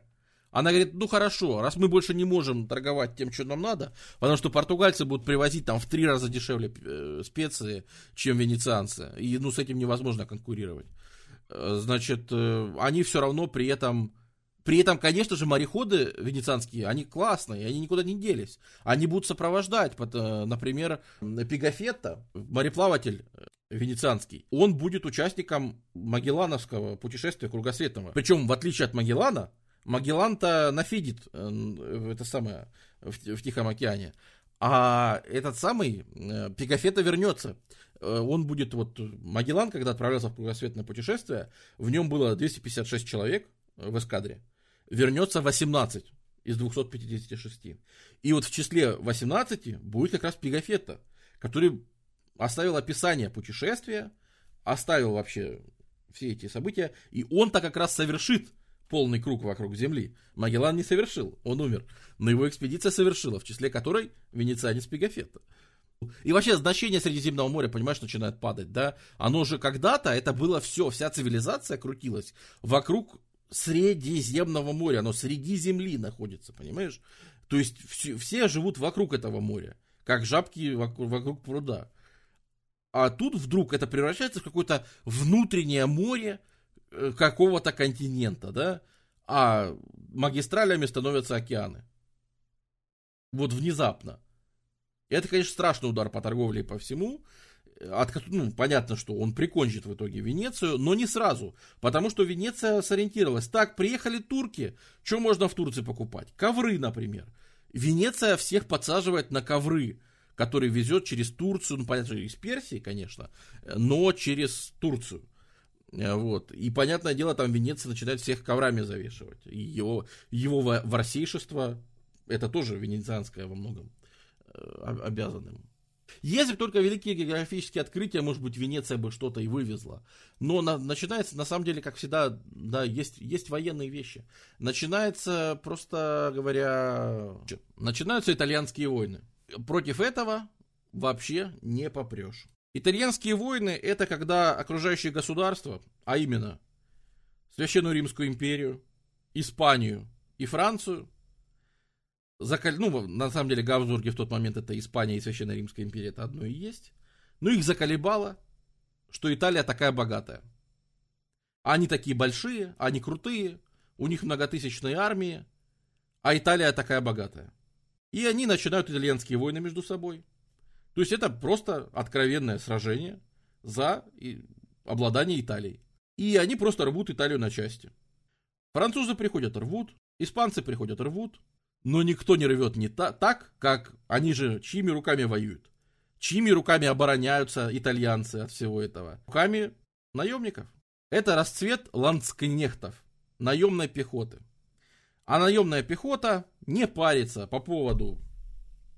Вообще не парится. Вообще ни по какому поводу не парится. И у нас дальше идет разграбление Рима, которое минусует все возрождение, да, римское. У нас там разрушение, и у нас эпидемия вообще всей Италии. У нас завоевание там Неаполитанского королевства. У нас так, все на свете, короче. И, естественно, там в итальянской терраферме происходит черти что, в венецианской смысле. Все болеют сифилисом, поют песни, бухают, радуются. Ну, короче, жизнь, ну, то есть это эпоха 16 века, это период, у нас началась реформация, не забываем, да, то есть это период религиозных войн. Они еще приходят, они наемники, но они пришли наемники, они говорят, а ты про Лютера слышал? А, короче, Лютер говорит, что это все херня. Вот. И кишки тебе выпускает пока что, и запивает пивом. Вот, то есть это большая беда вообще для Италии, да, что ну вот итальянское возрождение закончилось итальянскими войнами. Потому что они, конечно, Италию превратили, ну, Италия была слишком богатой, чтобы ее совсем исчерпать, но как политическое вот это вот объединение, как политически значимые игроки, Италия умерла до Ресорджимента, до Гарибальди, до вообще до объединения Италии, да. И если вам было этого мало, то с другой стороны у нас Турция разрастается, османская в смысле, простите, империя, разрастается до вот таких вот территорий в 16 веке, в ходе 16 века. Это расцвет Османской империи. И понимаете, да, в Венеции есть арсенал, который штампует этих, конечно, корабли как проклятый. Просто один за одним, и это великая находка и все такое. Но представьте, сколько портов находится в этот момент в распоряжении Османской империи. Османская империя строчит не меньше кораблей, а вообще-то больше. Она может восстанавливать корабли быстрее, чем Венеция. Ну, потому что это же все там, представь, по всем этим побережьям, если собрать, по всей этой империи, сколько она может собирать вообще ханства и вообще всего. Вот. Они, кстати говоря, они еще смогли проникнуть вот тут на север. У Венеции тут были, прямо они специально сажали и выращивали строительный лес. И турки его еще и сжечь в какой-то момент смогли. Вот так далеко проходили, что даже смогли тут Венецию поджать. И Венеция, которая в одно лицо пытается сдержать турков, ну, будем ли мы ее осуждать за то, что не получилось? И то были победы, были же победы. Наверное, самое важное морское сражение в европейской истории, да, это Лепанто. Ничего более значимого там уж в 16 веке для европейцев точно не было. И уж современники-то воспринимали, что просто там это божественное провидение. Потому что, ну вот ситуация, турки всех завоевывают, турки всех сминают, уничтожили Константинополь и двигаются дальше, и им никакого противостояния нет, никто им сделать ничего не может. Австрийцев побеждают, всех раскидывают. Раскидали одну священную лигу, раскидали вторую священную лигу. И как бы еще одна священная лига, да, она собирается, конечно, чтобы противостоять. Но они идут как на последний бой. Ну типа, а что нам делать? Вот нам что, лапки поднять, да, и умереть? Нам просто, ну нет же, правильно. Уж лучше я в бою типа помру. И действительно, под греческое Лепанто они выходят, в общем-то, с таким настроением, что там основа венецианский флот, но участвует и Папа Римский, участвуют там французы, короче, все участвуют тоже, Священная Лига. Пытаются противостоять, ну, испанцев много, да, Сервантес участвовал, кстати говоря, писатель такой в этом сражении, ну, как испанец. И вот они встречаются, ну, это просто свалка, да, вот в греческих вот этих вот зарослях островов они встречаются. Под Лепанто это, конечно, свалка. Это бой, который, представьте, тотальный морской бой, там что-то типа, там, условно говоря, 300 на 300 кораблей. Примерно равные армии, что по численности, что по кораблям.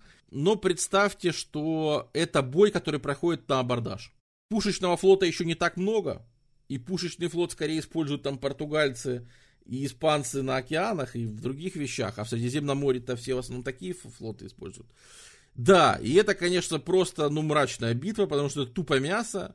Это целые флоты, которые врезаются друг в друга, которые просто, вот, собственно, за счет чего, открывают страшный секрет. И внезапно победа.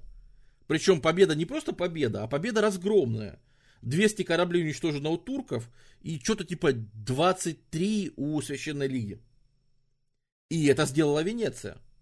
Когда там турецкий план был в том, чтобы окружить, собственно, венецианский фланг, окружить под командованием адмирала Барбариго. Надо было его окружить и уничтожить. И они получилось заманить и окружить. Только окруженный венецианский флот под командованием Барбариго раскидал окруживших его турков. Вот. Потому что там были галеасы, потому что это крутые корабли, и на них больше это абордажная команда. Типа, представьте, 80 турков, а на них выскакивает в каждый момент типа 200-250 венецианцев. И, может быть, турков-то в целом и больше, но конкретно в момент соприкосновения венецианцы лучше. Часто забывают добавить, что после Лепанто Турция восстановила флот и через 8 лет пришла с таким же. И уже не было Священной Лиги, чтобы ее остановить, потому что все вцепились друг другу в глотки и стали делить то, что после этого осталось. И после этого турки просто смели вообще все. Смели там все, что вообще оставалось. И единственная территория, в итоге даже Крит сдадут, да, будет осада Крита, когда вот, венецианцы сдадут в итоге Крит. Это тоже колония. Они получили колонию, когда грабанули Константинополь в 1204 и потеряли в 1600 каком-то году Крит. Короче, долго, он 400 лет был колонией, дольше всего из всех территорий, именно колониальных в Венеции он был. И, значит, так вот интересно, что из всей Греции, которую не завоевали турки, знаете, что это? Это один остров. Тот самый остров Корфу, на котором до сих пор стоят венецианские и византийские укрепления. Потому что там засели венецианцы и сидели до последнего. И сидели там всегда. И это по сей день является единственной территорией Греции, которую никогда не оккупировала Турция. На котором они рубились с норманнами, с византийцами, с другими крестоносцами, короче. Вот такие вот дела. Засели там и сидели, но все-таки важность, конечно, они... Все-таки это уже прошел 16 век, мы уже вкатываемся в 17 век, и уже все-таки к этому моменту вот совокупность, да, там итальянские войны, которые в середине 16 века шли и в итоге растращили реально Италию. И все-таки в 17 веке Европа взлетает. Просто вот, если она разбегалась до этого, да, там Европа начала разбегаться в 13 веке, хорошо разбежалась и прибежала в чуму. И после чумы говорит, ладно, давай еще раз. И вот после чумы, там, 15-й, 16-й разбегалась опять.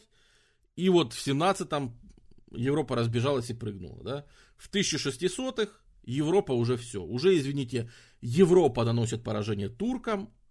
Уже турки начнут постепенно, еще долго, конечно, до их упадка, но уже турки постепенно начнут съеживаться. Уже начнут там в конце 17 века уже в Крым придут русские походы.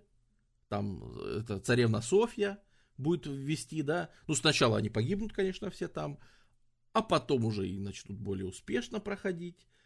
Уже крымчаков, как вассалов, начнут оттуда выдавливать, отовсюду начнут выдавливать. И в итоге уже потом Османская империя, ее пик, короче, пройдет, да, уже это будет не так страшно. И Венеция останется скорее таким местом, в котором, да, там еще будет рождаться Вивальди, там родится опера, там будут ставить театральные представления, но она будет существовать скорее потому, что европейские страны, знаешь, вот она настолько боролась за уважение Ее никто не уважал. Все говорили, что ты такая мелкая, не феодальная, кто ты такая, и вечно ее пытались задавить, а в итоге не получалось, да? Но к тому моменту, когда Венецию получилось сломать, она добилась уважения. И уже все ее существования воспринимали как само собой разумеющееся. И уже поехать в Венецию как в гранд-тур, то есть для молодого человека из образованной семьи, европейской аристократа, побывать в Венеции уже в 17 веке считалось хорошим тоном. Это считалось, что ты, значит, проникнешься немножко культурой, значит, и всем таким. И там это стало культурным местом, это стало сосредоточием культуры. Концерты. И в итоге так Венеция, как политическая, угасала в какой-то момент, когда у нее случались проблемы с флотом, смешно сказать. Венеции в какой-то момент, когда очередной налом турков был, Венеции пришлось покупать корабли, чтобы отбиться от турецкого флота в конце 17 века. Такая вот была ситуация. Весь 18 век я его уже выпускаю, потому что это уже все, Венеция угасает. Это все продлится до Наполеона. Наполеон, который сказал, что, ребята, заканчивается ваша вся феодальная история, прочь королей, смерть королям. Мы, великие французы, несем слово республики. И приходит в Венецию, в которой республика существует последние, почти 1500 лет. Вот. И Венеция говорит, слышь, это очень, конечно, интересная история о том, как ты борешься с тиранами. Мы, конечно, очень удивлены этому новому прогрессивному общественному строю республики, как вы только догадались, да? Но это ей не помогло, да. Именно Наполеон, который лично реально сильно не любил Венецию, считал, что это византийщина, что это всякие заговорщики, что это всякие, что это, старая аристократия, во всяком случае, это была уж точно аристократия, да. И вот он к ней так относился, что это часть старого мира, который тянет Европу в Средневековье. А Наполеон, конечно, был определенно прогрессистом. Наполеон уж точно пытался все модернизировать, уж политическую систему тем более. И он говорит с Австрией, вот Австрия, тебе нормально, и в ходе Венецию отдают Австрии. И Венеция, по сути, в конце 18 века теряет. Во время наполеоновских войн Венеция теряет независимость. Сирениссимо, Светлейшая Республика, заканчивается в 1797 году. Как ни странно, прикончит Венецию, которую мы знаем, даже не это, а австрийская администрация, которая возьмет и построит на Венецию мост железнодорожный в 1846. Вот это изменит вообще все, потому что Венеция, она особая, да, и после постройки железнодорожного моста это станет просто город. Технически теперь это вообще ничем не отличается от обычного города, в который можно просто проехать, просто попасть, просто из точки А переместиться в точку Б. У тебя больше нет этих проблем. Перебираться через лагуну, перебираться по каналам, сложным меандры там плавать, чтобы специальные гондольеры тебя везли куда-то или чего-то еще. Вот этой ерундой вообще больше. Ты просто садишься и приезжаешь, как в любой город империи. И это, конечно, так, вот это точно точка в венецианской истории. И что теперь? А что сегодня-то? А сегодня вот это Венеция, туристическое место, по которой бегают, которое ничего не значит. И что же, Венеция закончилась? На мой взгляд, нет. На мой взгляд, та жизнь, которая сейчас живет в Венеции, это знаете что? Это и есть тот заслуженный отдых. Помните, мы весь стрим перебивались периодически на фразу «Ну что, можно отдохнуть?» Нет, опять какая-то кракозябра вылезла. Опять какая-то херня происходит. Нет.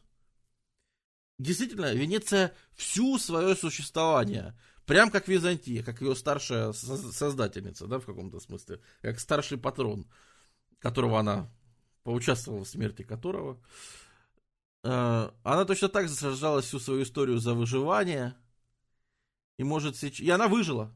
Вот самое главное, да, она выжила. По ней ходят туристы, они смотрят на это прошлое, но все это прошлое законсервировано. Оно просто спит, оно отдыхает в музеях, оно отдыхает, расположившись на площадях, а люди просто смотрят на это, причмокивают языком, говорят, да, это, конечно, было круто. И вот это и есть заслуженный отдых Венеции. Вот это и есть сегодняшний стрим. Надеюсь, он вам понравился, а я с вами прощаюсь. Всем пока.